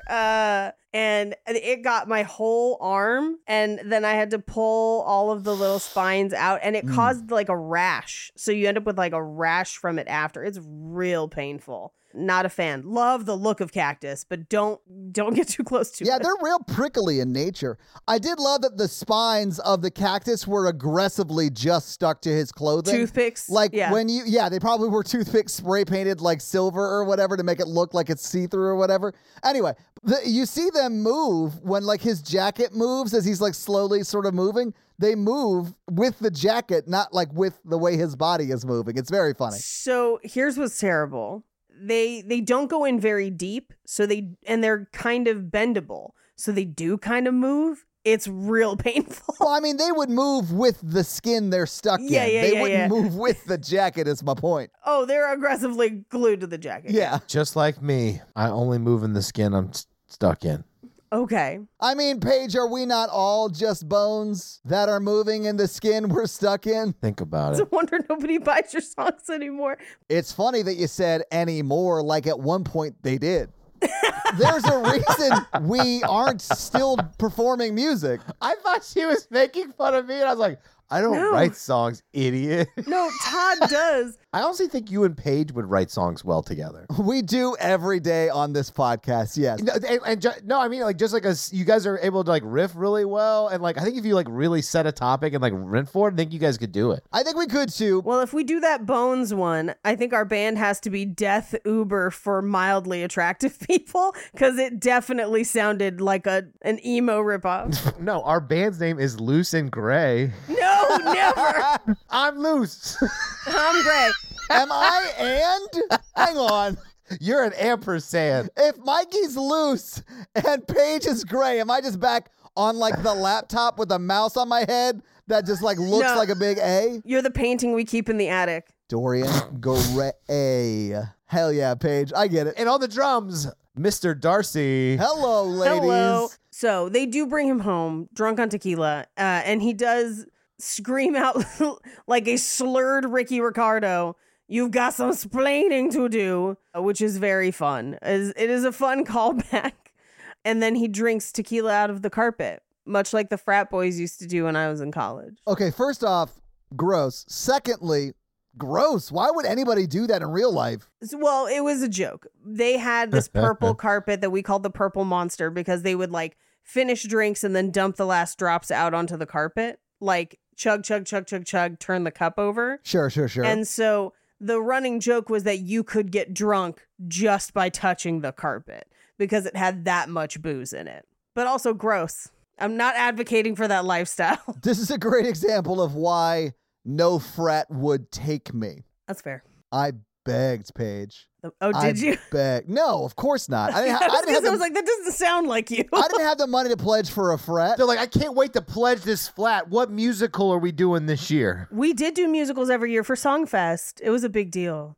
Yeah, I mean, I could see that, Mikey. Like, we could both see that Paige was definitely in a sorority that did shit like that, right? Yes. It was the entire Greek community at my school that did it. Listen, Paige, if you're saying I wouldn't have also loved doing that, you're wrong. Like, I would be that person. I know. Yeah. But that's just one time a year. The rest of the time, it's like drinking and streaking and sports. Yeah, which is all things I don't really care that much about. I love streaking. I mean, like, I'm here for the 2 months that we're going to sing and dance, and then I'll live off Greek Row for the rest of it. It was like 4 months, but we'd also do door songs. So like whenever people come to like I've give seen those announcements videos. or like come talk to you, you greet each other in song. Like we do a song, then you do a song. It's like a whole thing. There's a lot of singing in France. That sounds amazing. We used to do Tenacious D covers for a while when I was I went to Mississippi State, so there was mostly just racism. That's sad. Yeah, I mean, you did call it your master's degree. No, you didn't. you Todd did it. did in a joke that Todd wrote. At the time, it was one of the top 10 counseling programs in the country. Camp counseling. Do you want to kill a kid with neglect? Come to Mississippi State. Sorry, that was me. Just a post Friday the 13th joke. What pissed me off the most about college was after I got done, they would like call me and be like, do you want to donate to the Alumni Association? I was like, I gave you $70,000 for my time there. Yeah. I don't have anything else to give. Just let it go. They were toxic. Anyway, so we cut to a few days later. She is kind of cleaning the house. He's got a donut that he has to sit on because he had spines in his butt. And the doorbell rings. And it's his parents who have shown up because Kathy Stewart told them that they should come see him immediately, but didn't tell them he was married. So he opens the door and they see Salma Hayek and they're like, oh, your housekeeper. And he does not correct them. And that's when she should have walked out of his life forever. I don't think she heard because she was back in the house. Yeah. Because remember, he sort of gets them outside of the house. So they see her, but then are ushered out quickly. So she can't hear them. Right. But yes, she does sort of realize what's going on here in a second. And I would be very pissed off. As she should be. Yes. Yeah. And they continue to think she's the housekeeper this whole scene until he corrects them. But it's way too late and it's her forcing him to do it. It's like 5 minutes, Paige. It's a lot. Yeah. I wish they went into more of his like parents back. Like I think if it was made today, he would have like a reason why he hates talking to his parents. He doesn't really go into it too much. Right. They just seem like serious people, you know, like they're not very funny people. I think it would have been cool if we got like his parents sort of learning that like, oh, maybe the way that Salma Hayek's parents are is like better and more fun and like having, you know, spending a lot of time with family can be fun, you know, that kind of thing. But we don't get that in this movie at all. No, because the next thing we get is them on a pontoon boat for Cinco de Mayo. Yeah. And getting just obliterated by the sun. Which this scene escalates in a very unfortunate way. Yeah, the families really kind of fight. The mom gets drunk. But it devolves into kind of a racism and religion fight of like brown people versus white people, and it's not good. Well, and Protestant versus Catholic. It's Protestant versus it's Catholic, both. yeah. And this is where it comes out that the Whitmans are like Mayflower family. They're like, we were here, the original settlers. And then Salma Hayek's dad is like, we were here the entire time. Like, Yeah. You guys are like the whatever. Yeah. Whatever, bro. And it does carry on back to their house where Salma Hayek is like, so every country club is full of racists. You don't like cat. Like, it's kind of continuing. And she's like, you don't even practice. Like, you don't go to church, so why do you care? Oh, yeah. It's this whole thing. But it's their first big fight. This sort of kicks off the stuff that like separates them, right? Yeah. Because for a romantic or rom-com of a movie, like your two main characters literally get married in the first act. Right. So it's not about like, will they get married? Well, you don't think it is, although at the very end, they sort of make it like that. But it is like, you're going to have to find a way to bring them apart. And this is the way they do that, right? And I sort of agree. Like, I thought this fight was really dumb because it's not like he's a devout practicing Protestant. Right. And she is a devout practicing Catholic. Yeah. So, like, let it be Catholic. Who gives a shit? Yeah. I think when your parents get involved, you just start going 30% weirder and more bonkers. Oh, because you think he might be doing it because that's what his parents expect of him? Well, have you ever just got into an argument because you're feeling an emotion and you're just saying words that have nothing to do with what you're actually mad about? And then like eventually you're like, what the fuck am I talking about? Yeah, Mikey, I am a terrible I'm bad at communicating. This is why I'm in therapy. Yeah. Well, I've got good news. It's not just you. It's millions and millions and millions of people. And that's why Mikey wants to teach you how to talk to women at his seminars at your local hotel conference room. Yes, I call my method the war games, where the only way to win is not to play the game. And I am giving a seminar across the street about how you don't need any man and you can stand on your own 2 feet and don't accept that kind of treatment, and let's all get really bright sweaters. Okay? I like sweaters. I do too. I'm in a real sweater phase. I just finished my Halloween sweater. Oh, nice. It's a crop top, but it's got a real nice vibe. But I think he's like upset about a lot of different stuff, and I think he's not meaning the actual content of what he's saying. I think he's upset about the situation and taking it out on her, which is not a good thing, but people do it to each other. So he's being maybe true to the way he feels, like his emotions, but he can't convey what he's feeling correctly, so it's coming out weird. Yeah, his emotion is, I hate that my parents are here fighting with your parents. Yes. I think that's being very kind to Matthew Perry's character. Yeah. But I could see that. Well, because he never talks about this ever again. No, and I really do think it's a dumb fight because he doesn't practice. If it was set up like they were super into Protestantism and she was super into Catholicism, I could be like, okay, that makes sense that they would actually be a fight over this. Right. I just don't really buy it because he doesn't, I mean, I don't know. It just seems like a dumb fight. Yeah. And I saw it as like, this is the growing pains of two people suddenly in a relationship that don't really know each other that well. And he kind of goes to work the next day and he's talking to his kind of skeezy Jeff friend and comes to the doctor's appointment. And I feel like he was gonna break up with her at that doctor's appointment. And then it does seem that way. It does seem that way, but then he sees the ultrasound and it makes it very real. And I think that makes everything else he was mad about seem trivial. Super small, yes. I think it does make everything else he was mad at super trivial. Like that, I mean, I think he's like, holy shit, that's like my kid's heartbeat. That would be a hugely emotional moment to have and to share with somebody. Yeah. And we cut to the next day where she kind of kidnaps him for his birthday. I do think there's a little bit of her trivializing his job sometimes, which can be frustrating. Sure, I do think that like it is his job to set those boundaries. And be like, hey, I have to work. Like, I have to do this. Yeah. But I mean, it is his fucking birthday. Like, come on, Jeff, stop being a dick. It's his birthday. Yeah, I've worked on most of my birthdays. Yeah, but it's your birthday. Like, take the day off. Yeah, I'm with you. Fuddruckers can build themselves. Sure. The ostriches can build it. Club Ruckers, baby. Club Ruckers. What happened to those? They all closed because people stopped going. Huh. I liked Fuddruckers personally. I fucked with their shakes for sure. Yeah, they used like a brioche for their bun, and I fucking love that. Anyway, they go to the Grand Canyon for his birthday, and she has had his mom ship Gray's papaya to him, which today they've gotten, food shipping technology has vastly improved. But at the time, sure, I wouldn't have eaten those. But it looks like they just shipped what is 4 hot dogs across the country in what looks like a lunchbox, more or less. Yes. All I'm saying is there's no way they don't have food poisoning after this date. Like, they go home and shit out their mouths. Like, they are dying. But that's how they met. That's fair. Fighting over a bathroom, Mikey. That is how they met. You're right. But we cut back to the work site where OSHA is ready to shut them down. For a myriad of reasons, not the least of which being their giant cube on the top of the club crushes an OSHA car. I like this scene. It made me laugh. It made me laugh too. It was funny. So after that happens, he has to go to New York. So we cut to a meeting with him and his boss in New York where his boss is like, yo, what the fuck? And he's like, hey, I promise I can get it done in 3 weeks. And he's like, oh, great. Then I'll give you the New York club because Tokyo's taking longer. And he's like, oh, no, I promised Salma Hayek that we would be here till October so we could have the baby. Yeah. And he's like, well, is this going to be a problem? Because, like... What, are you going to let your wife dictate to you? Yeah. That is sort of the vibe of the boss. Yep. So we cut through a montage of him getting that club finished, and he has not told her that there is kind of a ticking time bomb on what's going to happen.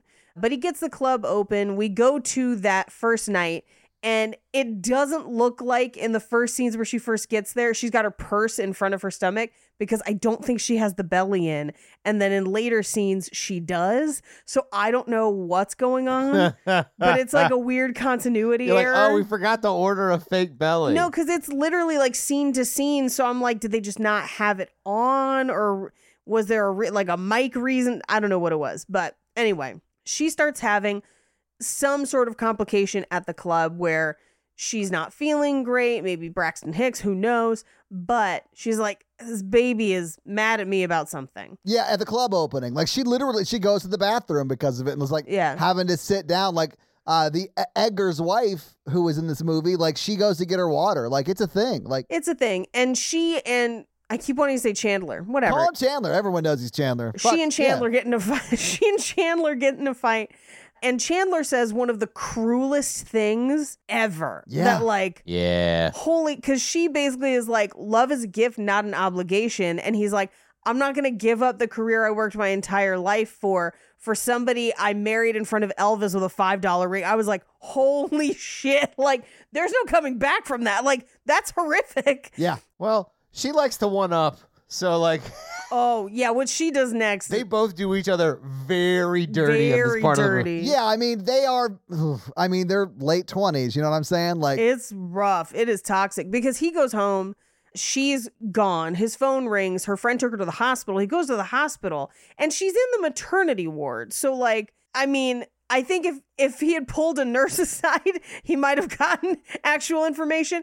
But instead he asks her, he's like, is everything okay? She's like, I'm okay, but there is no baby. She lies to him. she doesn't actually say that the baby died or any of that stuff. Yeah. She just says there is no baby, which I would definitely get clarification on before leaving the hospital, but he doesn't. He just leaves. Well, she does just scream until he leaves. Well, she does like the whole, get on, get, Yeah. you better get on out of here. Go on, get. Go on, get. Like she was like seconds from throwing rocks at him to get him to leave. Like it was that kind of scene. It was bad. He comes home. And this scene made me very, very sad where he Yeah. sees the ultrasound on the fridge and then just like Fuck. spikes a Snapple, a glass bottled Snapple against the wall. Yeah. That would have put a hole through the wall. Yeah, because that made him Snapple emotionally. Paige, there were a few times in this movie I cried. This was one of them. You guys remember Snapple? I love Snapple. I still drink Snapple. Hardcore. I fucking love Snapple. Mikey refuses to let us talk about anything emotional. I did cry during this part Yeah. of the movie, though. I do it for a living. Are you gonna make me do it now? I went to therapy today, and I did therapy. That's a lie. I didn't actually I did management stuff today. I had therapy today too. Me and my therapist talked shit about your therapist. What's your favorite Snapple flavor? I don't like Snapples. I never really had a ton of Snapple. I had that. What was that other drink that came out with all the weird flavors? Fruitopia. With the lizard on it. Sobe? Yeah, I was a Sobe guy. Todd, what cliche 90s drink did you like? Tahitian treat? What's Tahitian? What is that? I'm Googling it. Was it in a glass bottle? No. Oh, it's like, it's kind of like Cactus Cooler. Yeah, man. They still make Tahitian treat, bro. They do. Yeah. Oh, yeah. I have one occasionally when I'm feeling like, 17 again. They don't make Sobe no more. They do not make soap anymore. They do make Snapple. I would replace pretty much all the water in my body with Diet Peach Snapple if you let me. I would also drink pretty much any flavor of Snapple. I fucking love Snapple. Cool. Snapple reach out for an endorsement, I guess. Snapple, just give me all your Diet Peach iced tea. I'll produce another, what I'm assuming is the sexiest podcast commercial that's ever existed. I only do sexy podcast ads. I just want everybody to, I did sexy ads for Dipsy over on Cult Podcast. I did this one. Well, I have a different thing. If I do an ad, it's sexy. Disagree. Paige, when you sent me your audio for that Mochi Melt ad and you were like, dude, can you put some music under this? I was like, yes, I can do that. So, yeah, I did that. I listened to the one you sent. It was really funny. I was like, exactly. It was really fun. I cracked up at work. Hell yeah. Anyway, he goes back to the hospital probably to apologize, but she's gone. And we cut to, she goes to Mexico. I mean, he definitely comes back to apologize. He like is bringing flowers. Yeah. He knows he fucked up and she is gone. Yeah. We get a montage of like, he gives the dog back to her brothers. He moves back to New York. She's in Mexico. He's setting up the Midtown Club, but he's not really dating anyone. He gets served with divorce papers. Well, yeah, because it's been months. Like, it shows the passage of time. Although, I think they're really clever about the way they shoot Salma Hayek until it's, like, revealed that she is still pregnant. Yeah. Because there are scenes where, like, it's really good camera work that blocks it. Because there's that one scene where she runs through a crowd and she's facing you, and if no one was there, you would definitely see she was pregnant. But it's just the placement of the people block out her stomach perfectly. It was just like that attention to detail was very cool in this. Yeah, it's not until she eventually, like, there's a reveal at her grandma's house that she is still pregnant. And her grandma is basically like, look, you did love this person. Why did you lie to him? Why did you break up with him? And she's like, because if I didn't, he would have left me, which is an insecurity. And it's mutually assured destruction. I'll dump you before you can dump me. That's a really unhealthy, toxic way of thinking. But she calls her on it. She's like, nah, fuck that. You let yourself off the hook. Yeah. And, she like sort of holds her feet to the, like at least holds her to some sort of accountability for the choices like she made. Quentin Tarantino. Yep. She held her feet to the inside of Tarantino's mouth. Yeah. But we cut to Alex and he gets a phone call from Kathy and she's like, come sailing with us. And he's like, you know what? Why the fuck not? I'm getting divorced. But as he leaves to go. No, she goes, I heard about you and your wife. Oh, yeah. She's awful. I'm so sorry. Wink. Well, anyway, do you want to come on a date, more or less? A double date that is sailing with their parents. That sounds terrible. It does not sound fun. But it also is like, this is the life that he is, quote, supposed to have, although he does not love her, right? Yeah. So he is choosing the life that his parents don't want for him, but where he found love. And I sort of love that part of this. Yeah. And as he leaves the house, he passes a preacher, like a street preacher, who's like, hey, you got to pay attention to all the signs. They all mean something. And he's like, what the fuck? Well, and because there is that runner throughout this movie about, is it fate? Yes. That like guides our lives, or is it just, choices that we make and happenstance, right? Right. And this is him like converting to the faith side or fate side that she was on. Even though he does pass through Times Square, and I'm like, there's so many signs in Times Square. You can make them mean whatever you want them to mean. Like, this is kind of like when you read a horoscope that's vague and it's just like, Scorpio, you'll have a great day. And you're like, fucking it nailed was it. a great day. It was fucking a great nailed day. it. Son of a bitch. But he does also run into a little girl at the airport where they're going to take a helicopter, a little girl named Isabel that looks like she could be like the child of him and Salma Hayek. Yes, it was good casting for a emotionally manipulative moment. Well, that sums up children. He decides not to get on the helicopter. He's going to go find her. What do you think he whispered in Kathy's ear? I never fucking loved you. I thought it was something like it. No, she looked too happy. She doesn't look happy, bro. She does not look happy. I mean, I think he should have said, I think of you like a sister, like something like that, right? Yeah, I think that's what he said. You don't think he leaned in and was like, you're lucky this is an airport?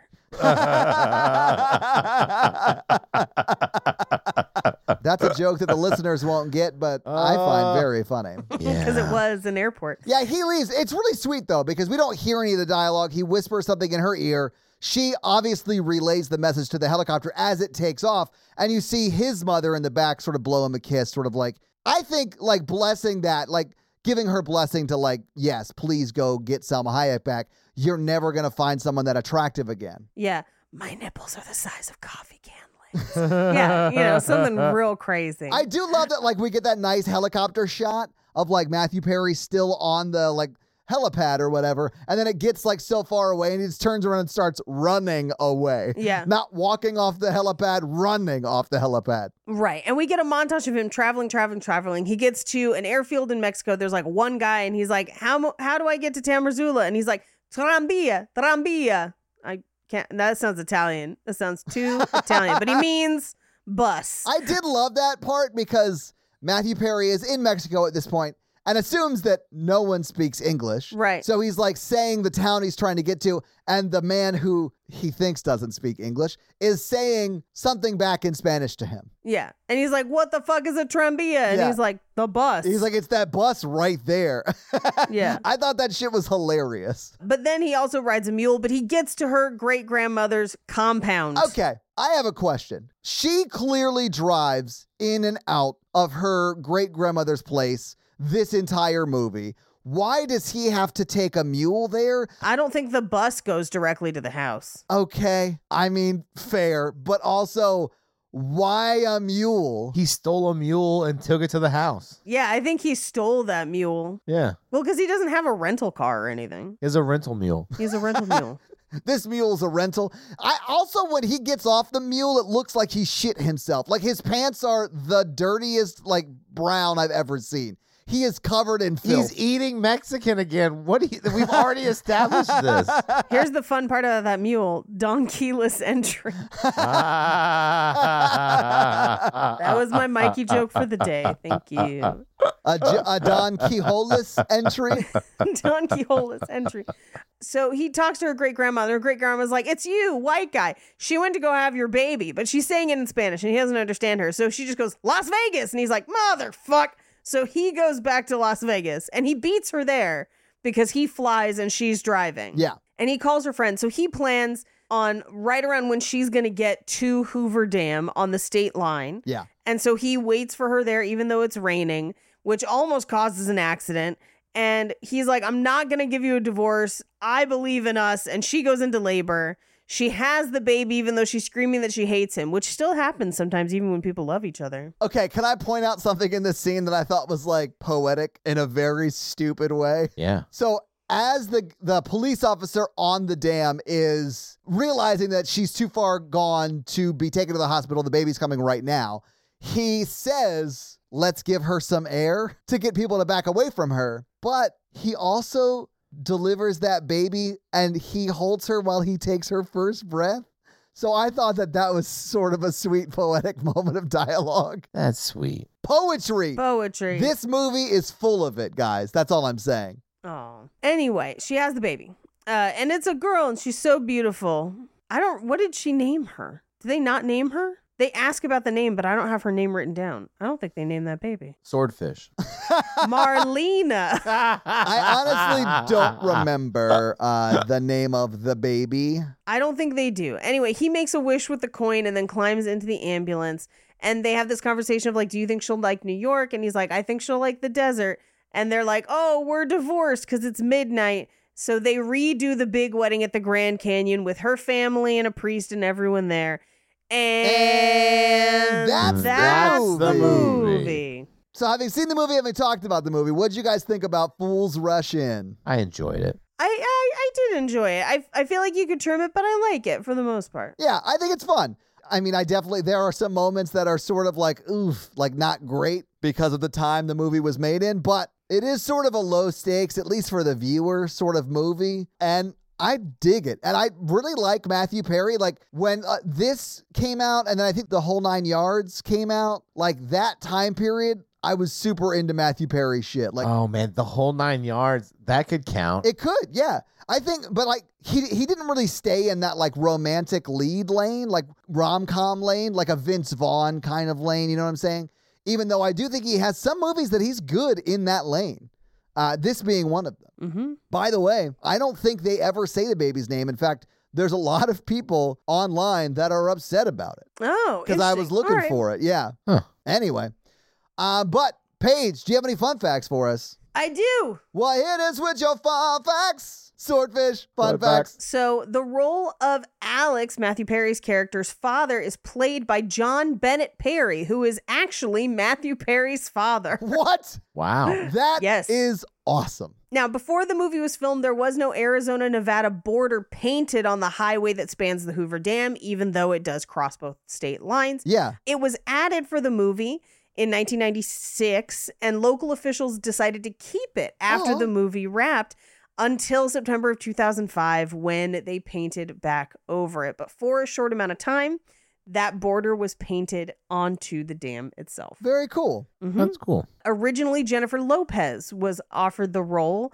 of Isabel, although I think Salma Hayek crushes it. Same. But Jennifer Lopez turned it down because she had another project demanding her time, and that was the movie. No, not Gigli. No, not Gigli. Anaconda. What? 1997. I didn't know she was in Anaconda. Hell yeah. What? We could do that on Horror Virgin. Is that a horror movie? We could. It is a horror movie. We have not done any Anaconda movies, and we should because they're fucking nuts. My Anaconda don't want none unless you got Lopez, son. Yeah. Matthew Perry credits a jet ski accident while filming this movie as the impotence for his addiction to prescription drugs. Okay. So this is kind of where this starts. Oh. And I do, at the end of Fun Facts, I have some notes about where this falls in the like life cycle of Friends and how that probably impacted the box office. Interesting. Yep. Now, fun fact about Matt Perry's dad, He was also on Friends. He played the father of Joshua, Rachel's boyfriend, for a substantial amount of time on the show. No shit. And then they also have played father and son in an episode of Scrubs. I did not realize that he was like an actor's son. Yep. The Elvis impersonator is a man named Eddie Powers, who is a real life Elvis impersonator and does work at the Silver Bell Wedding Chapel in Las Vegas. He sneaks that kiss. You think he sneaks it on everybody or just because she was Selma Hayek? It is part of Prima Nocta. It is his right as the king. Now, Carlos Gomez, who plays Chewie, was also on Friends for a period of time. He's in The One with All the Jealousy from this same year. He played Julio, who was a poet/diner waiter who dated Monica for a little bit. Okay. Same with Isabel's mother. She was also in an episode of Friends when Monica picks up Emily's wedding dress in season 4. Very important. Emily is marrying Ross, but Ross is still in love with Rachel. It's a whole thing. But Isabel's mom is the sales lady in the dress shop. There you go. Gray's Papaya is a real New York restaurant. If you've never tried it, it is delicious. That's why a lot of people are obsessed with it. But don't put it in a lunchbox and ship it across the country for like 4 days and then eat it. So I think you can actually get it on Goldbelly now. I'm not 100%. Okay, but they take more precautions than taking a box of 4 hot dogs, putting them in a, like, literally like a lunchbox and shipping it across the country. That will kill you. Yes, I would hope so. You would be shitting out your mouth within the hour. Yeah, full botulism. Anyway. It's a full botch. The first shot of what is supposed to be central Mexico is actually Crown Vista Point in Oregon. That makes sense. Yeah, that checks out. Even though that is kind of what central Mexico looks like. So, whatever. Now, the house used for filming for Alex's temporary house while in Vegas is 6679 Merced Lake Drive, Las Vegas, Nevada. And it has since been repainted white. However, that same neighborhood is also where they used to shoot a ton of episodes of Gigolos on Showtime back in the day. So if you ever watch Gigolos or like early CSI used to film in that neighborhood all the time too. It's that, or there's a neighborhood that looks exactly like it in Santa Clarita. So CSI used to sometimes just film there to have it double for Vegas, which is pretty funny. It's closer. Anyway. Now, the city that she is supposedly from, Aguascalientes, or Hot Springs, is portrayed as being rural, but it is a bustling city of nearly 1 million people. So she definitely lives in a suburb of Aguascalientes. Oh, that makes sense as to why he was riding a donkey through what looked like was, I don't know, Mexico in 1640. Yeah. Now, this movie didn't do particularly well at the box office. I'm not going to reveal any numbers. We will talk about it, though, because I've got that. Yeah. Yeah. But part of the reason why is because this movie was shot on the filming break between the 2nd and 3rd seasons of Friends. And this movie was released in theaters during the 3rd season of Friends on the 15th episode of that season. Now, if you're not a Friends nerd. Good Lord. This is very specific. It is very important. If you're not a nerd, you might not know why that's important. But that episode, the 15th episode of the 3rd season, is the one where Ross and Rachel take a break. Arguably the most famous Friends episode of all time. Oh, yeah. And it was a appointment television. People stayed home to watch it. It broke records at the time. So literally, his other project probably impacted his own box office results because people stayed home to watch Friends on a Friday night, because that's when Friends was on. Yeah. Instead of going to the movies. That's crazy. And those are your fun facts. Well, thank you for those fun facts, Paige. Let's dig into a little bit more of the box office. What do you think the production budget was for Fools Rush In 1997? I have to recuse myself. Well, Mikey, do you want to take a gander at a guess as to what that budget was? Yeah. I'm going to say $30 million. Mikey, that's not a terrible guess, but it was actually $20 million. But if you adjust for inflation, it'd be $38.3 million today. Now, this movie did premiere on Valentine's Day, February 14th, 1997. Smart. It was number 5 in the theater the weekend it came out. It was beat by Star Wars A New Hope, which was when they re-released them. It was like the Lucas cut. That was the digital. They added the digital stuff to it for the first time. Yeah, and that brought in $21 million that weekend. Anyway, number 2 was Absolute Power. Number 3 was Dante's Peak. Number 4 was Vegas Vacation. And number 5 was Fools Rush In. What do you think Fools Rush In made in its opening weekend? Ooh. I also have to recuse myself. Okay. $6 million. Okay. So it made $9.7 million in its opening weekend. It was in the theaters for a total of 22 weeks, but it was never again in the top 5 and was only in the top 10 for its first 3 weeks. But what do you think it made in its box office run in 97? I also have to recuse myself, unfortunately, as I was doing all my friends' research. $30 million. Mikey, that is such a good guess. It's technically $29.2 million. But that's an amazing guess. But if you adjust for inflation, that's $56.1 million. It technically did make money, but if you factor in marketing, it probably just barely broke even, which is a shame because I think it's not a bad movie. Yeah. It's pretty wild, but I'm here for it. Yep. But that is your box office. We should get back into doing this. Do you think they're still together? Yeah, I do think so. I think they stay together for the kids. I don't know if they stay together after that, but at least for the kid. I think when he whispers in Kathy's ear before she gets on the helicopter, he says, "You'll be my second wife." Oh, no. I don't think so. I think he does not like her at all. I don't think he likes her at all either. I also think he gave up his work when he went back to get her, and then he's probably stayed closer. See, I think she moves to New York. I think they moved to New York, too. But I honestly think with some compromise and probably some couples counseling, they could probably make it work. They do have chemistry in the movie. I was here for it. They do have chemistry. They should have resolved it. But I feel like him leaving was him being like, even with everything I want in my career, I am not happy. Yeah. Well, I mean, there's a scene that she agrees to go to New York once the baby has happened. Right. And the movie ends with the baby happening. It's like, I think it ends with them, with the expectation of them going back to New York. But then they get married there. So I don't know. Who knows? I don't know. I mean, you're right. This movie doesn't wrap up things in a way that's... Yeah, no, Mikey, at the end of this movie, I did have questions about that. I just think that they implied it enough that they're going to end up in New York. Not that I care that much. I mean, it doesn't matter. Yeah. I don't care. But I don't know. They could make it, but it would take some work. You know, relationships always do. Mm-hmm. But Mikey, do you want to hit him with that romance scale? Yeah, romance scale is how romantic we found the film today. It's a scale of 1 to 10. Paige. I'm going to put this at like a 2. I think a 2 is where it belongs. Yeah, it's good. There is some chemistry. It's not super sexy or super romantic, though. Putting it at 5. Hell yeah, Mikey. Average romance. Yeah, I'll say that this is a Mikey movie. Because, Mikey, right now, if you got Salma Hayek pregnant in a one-night stand, that would be like winning the lottery for you. I mean, that's the whole premise of this film of like, I'd be like, yeah, I'll quit my job. Well, yeah, because Salma Hayek is like independently wealthy, for sure. I mean, I think the whole problem here is you randomly knocked up a woman Salma Hayek caliber. Like, you're just going to need to go down that. You're going to need to go as far down that rabbit hole as it allows. You know what I'm saying? I mean, Mikey, there definitely is a reason at the end of that first night, he's like, we have to get married. Yeah, right? Yeah. He's like, I'll never do this again.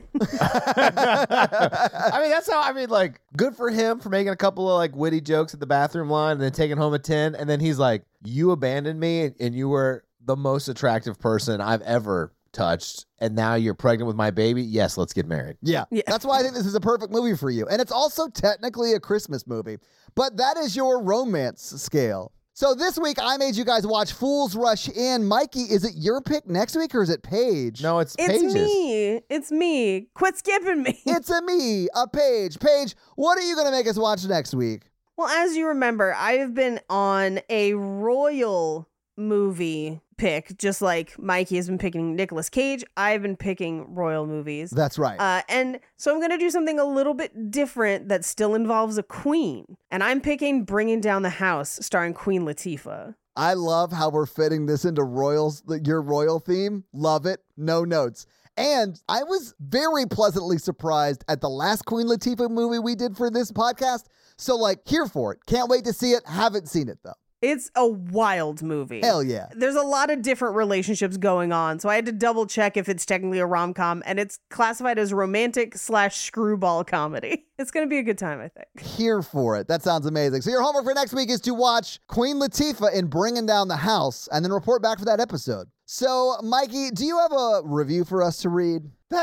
I think we're still being trolled by the stupid actress from that movie. Yeah, I'm looking for one. Well, Mikey, while you're looking for one, let me read one of our Spotify comments. And this is one of the Spotify comments under the Princess Diaries 2, the Royal Engagement episode. And Liam said, I'm only 27 minutes in, and I can already tell this is an all-timer of an episode.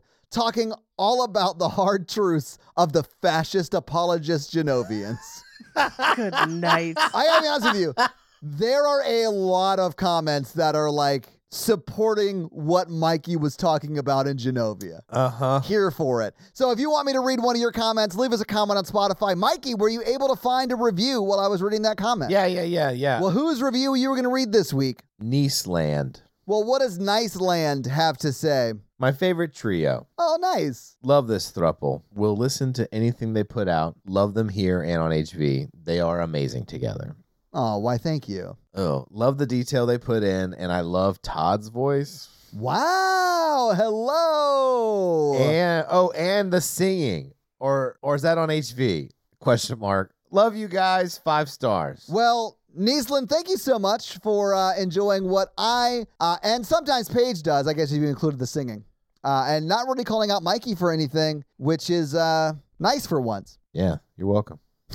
Well, Niceland, thank you so much for the awesome 5-star review. And if you want to have Mikey read your review, leave us a 5-star review. So, yeah, guys, if you like this power throuple that we have here on this podcast, make sure to check out our other podcast, The Horror Virgin. And that is the only other podcast that Mikey and I are on. But Paige gets around, and she is on 2 other podcasts, Black Card Rehab and Cult Podcast. So guys, definitely check out those because they're amazing. If you want to follow us on social, we are at Romancing the Pod Show. Yes. On Instagram, and we are at something else on Twitter who I just have never taken the time to learn It's just Romancing Pod Show because they have a character limit and it's show SHO like Showtime. So guys, check that out as well. And if you want to follow us all individually, Paige is at Rampage Wesley everywhere, including TikTok, except for Twitter, where she is at Paige Wesley. Mikey is at MRandolph24, and I am at Todd J. Awesome everywhere. And guys, we got a P.O. box. So if you want to send us some love letters or whatever you might send to a P.O. box, it's actually not a P.O. box. It's like a regular street address. It's pretty awesome. It's 6688 Nolensville Road, number 108-34, Brentwood, Tennessee, 37027. So send us some stuff. Yeah. That's going to be it for us, you guys. I'm Paige. I'm Mikey. And I'm Todd. Keep it ookie spooky. That's the other podcast. That's the wrong show. Leave it in. No, you complete us. To spookpletion. I think he whispered Hail Hydra to her at the helicopter. Bye. This is just an episode of Pull Out Game Week, nerds.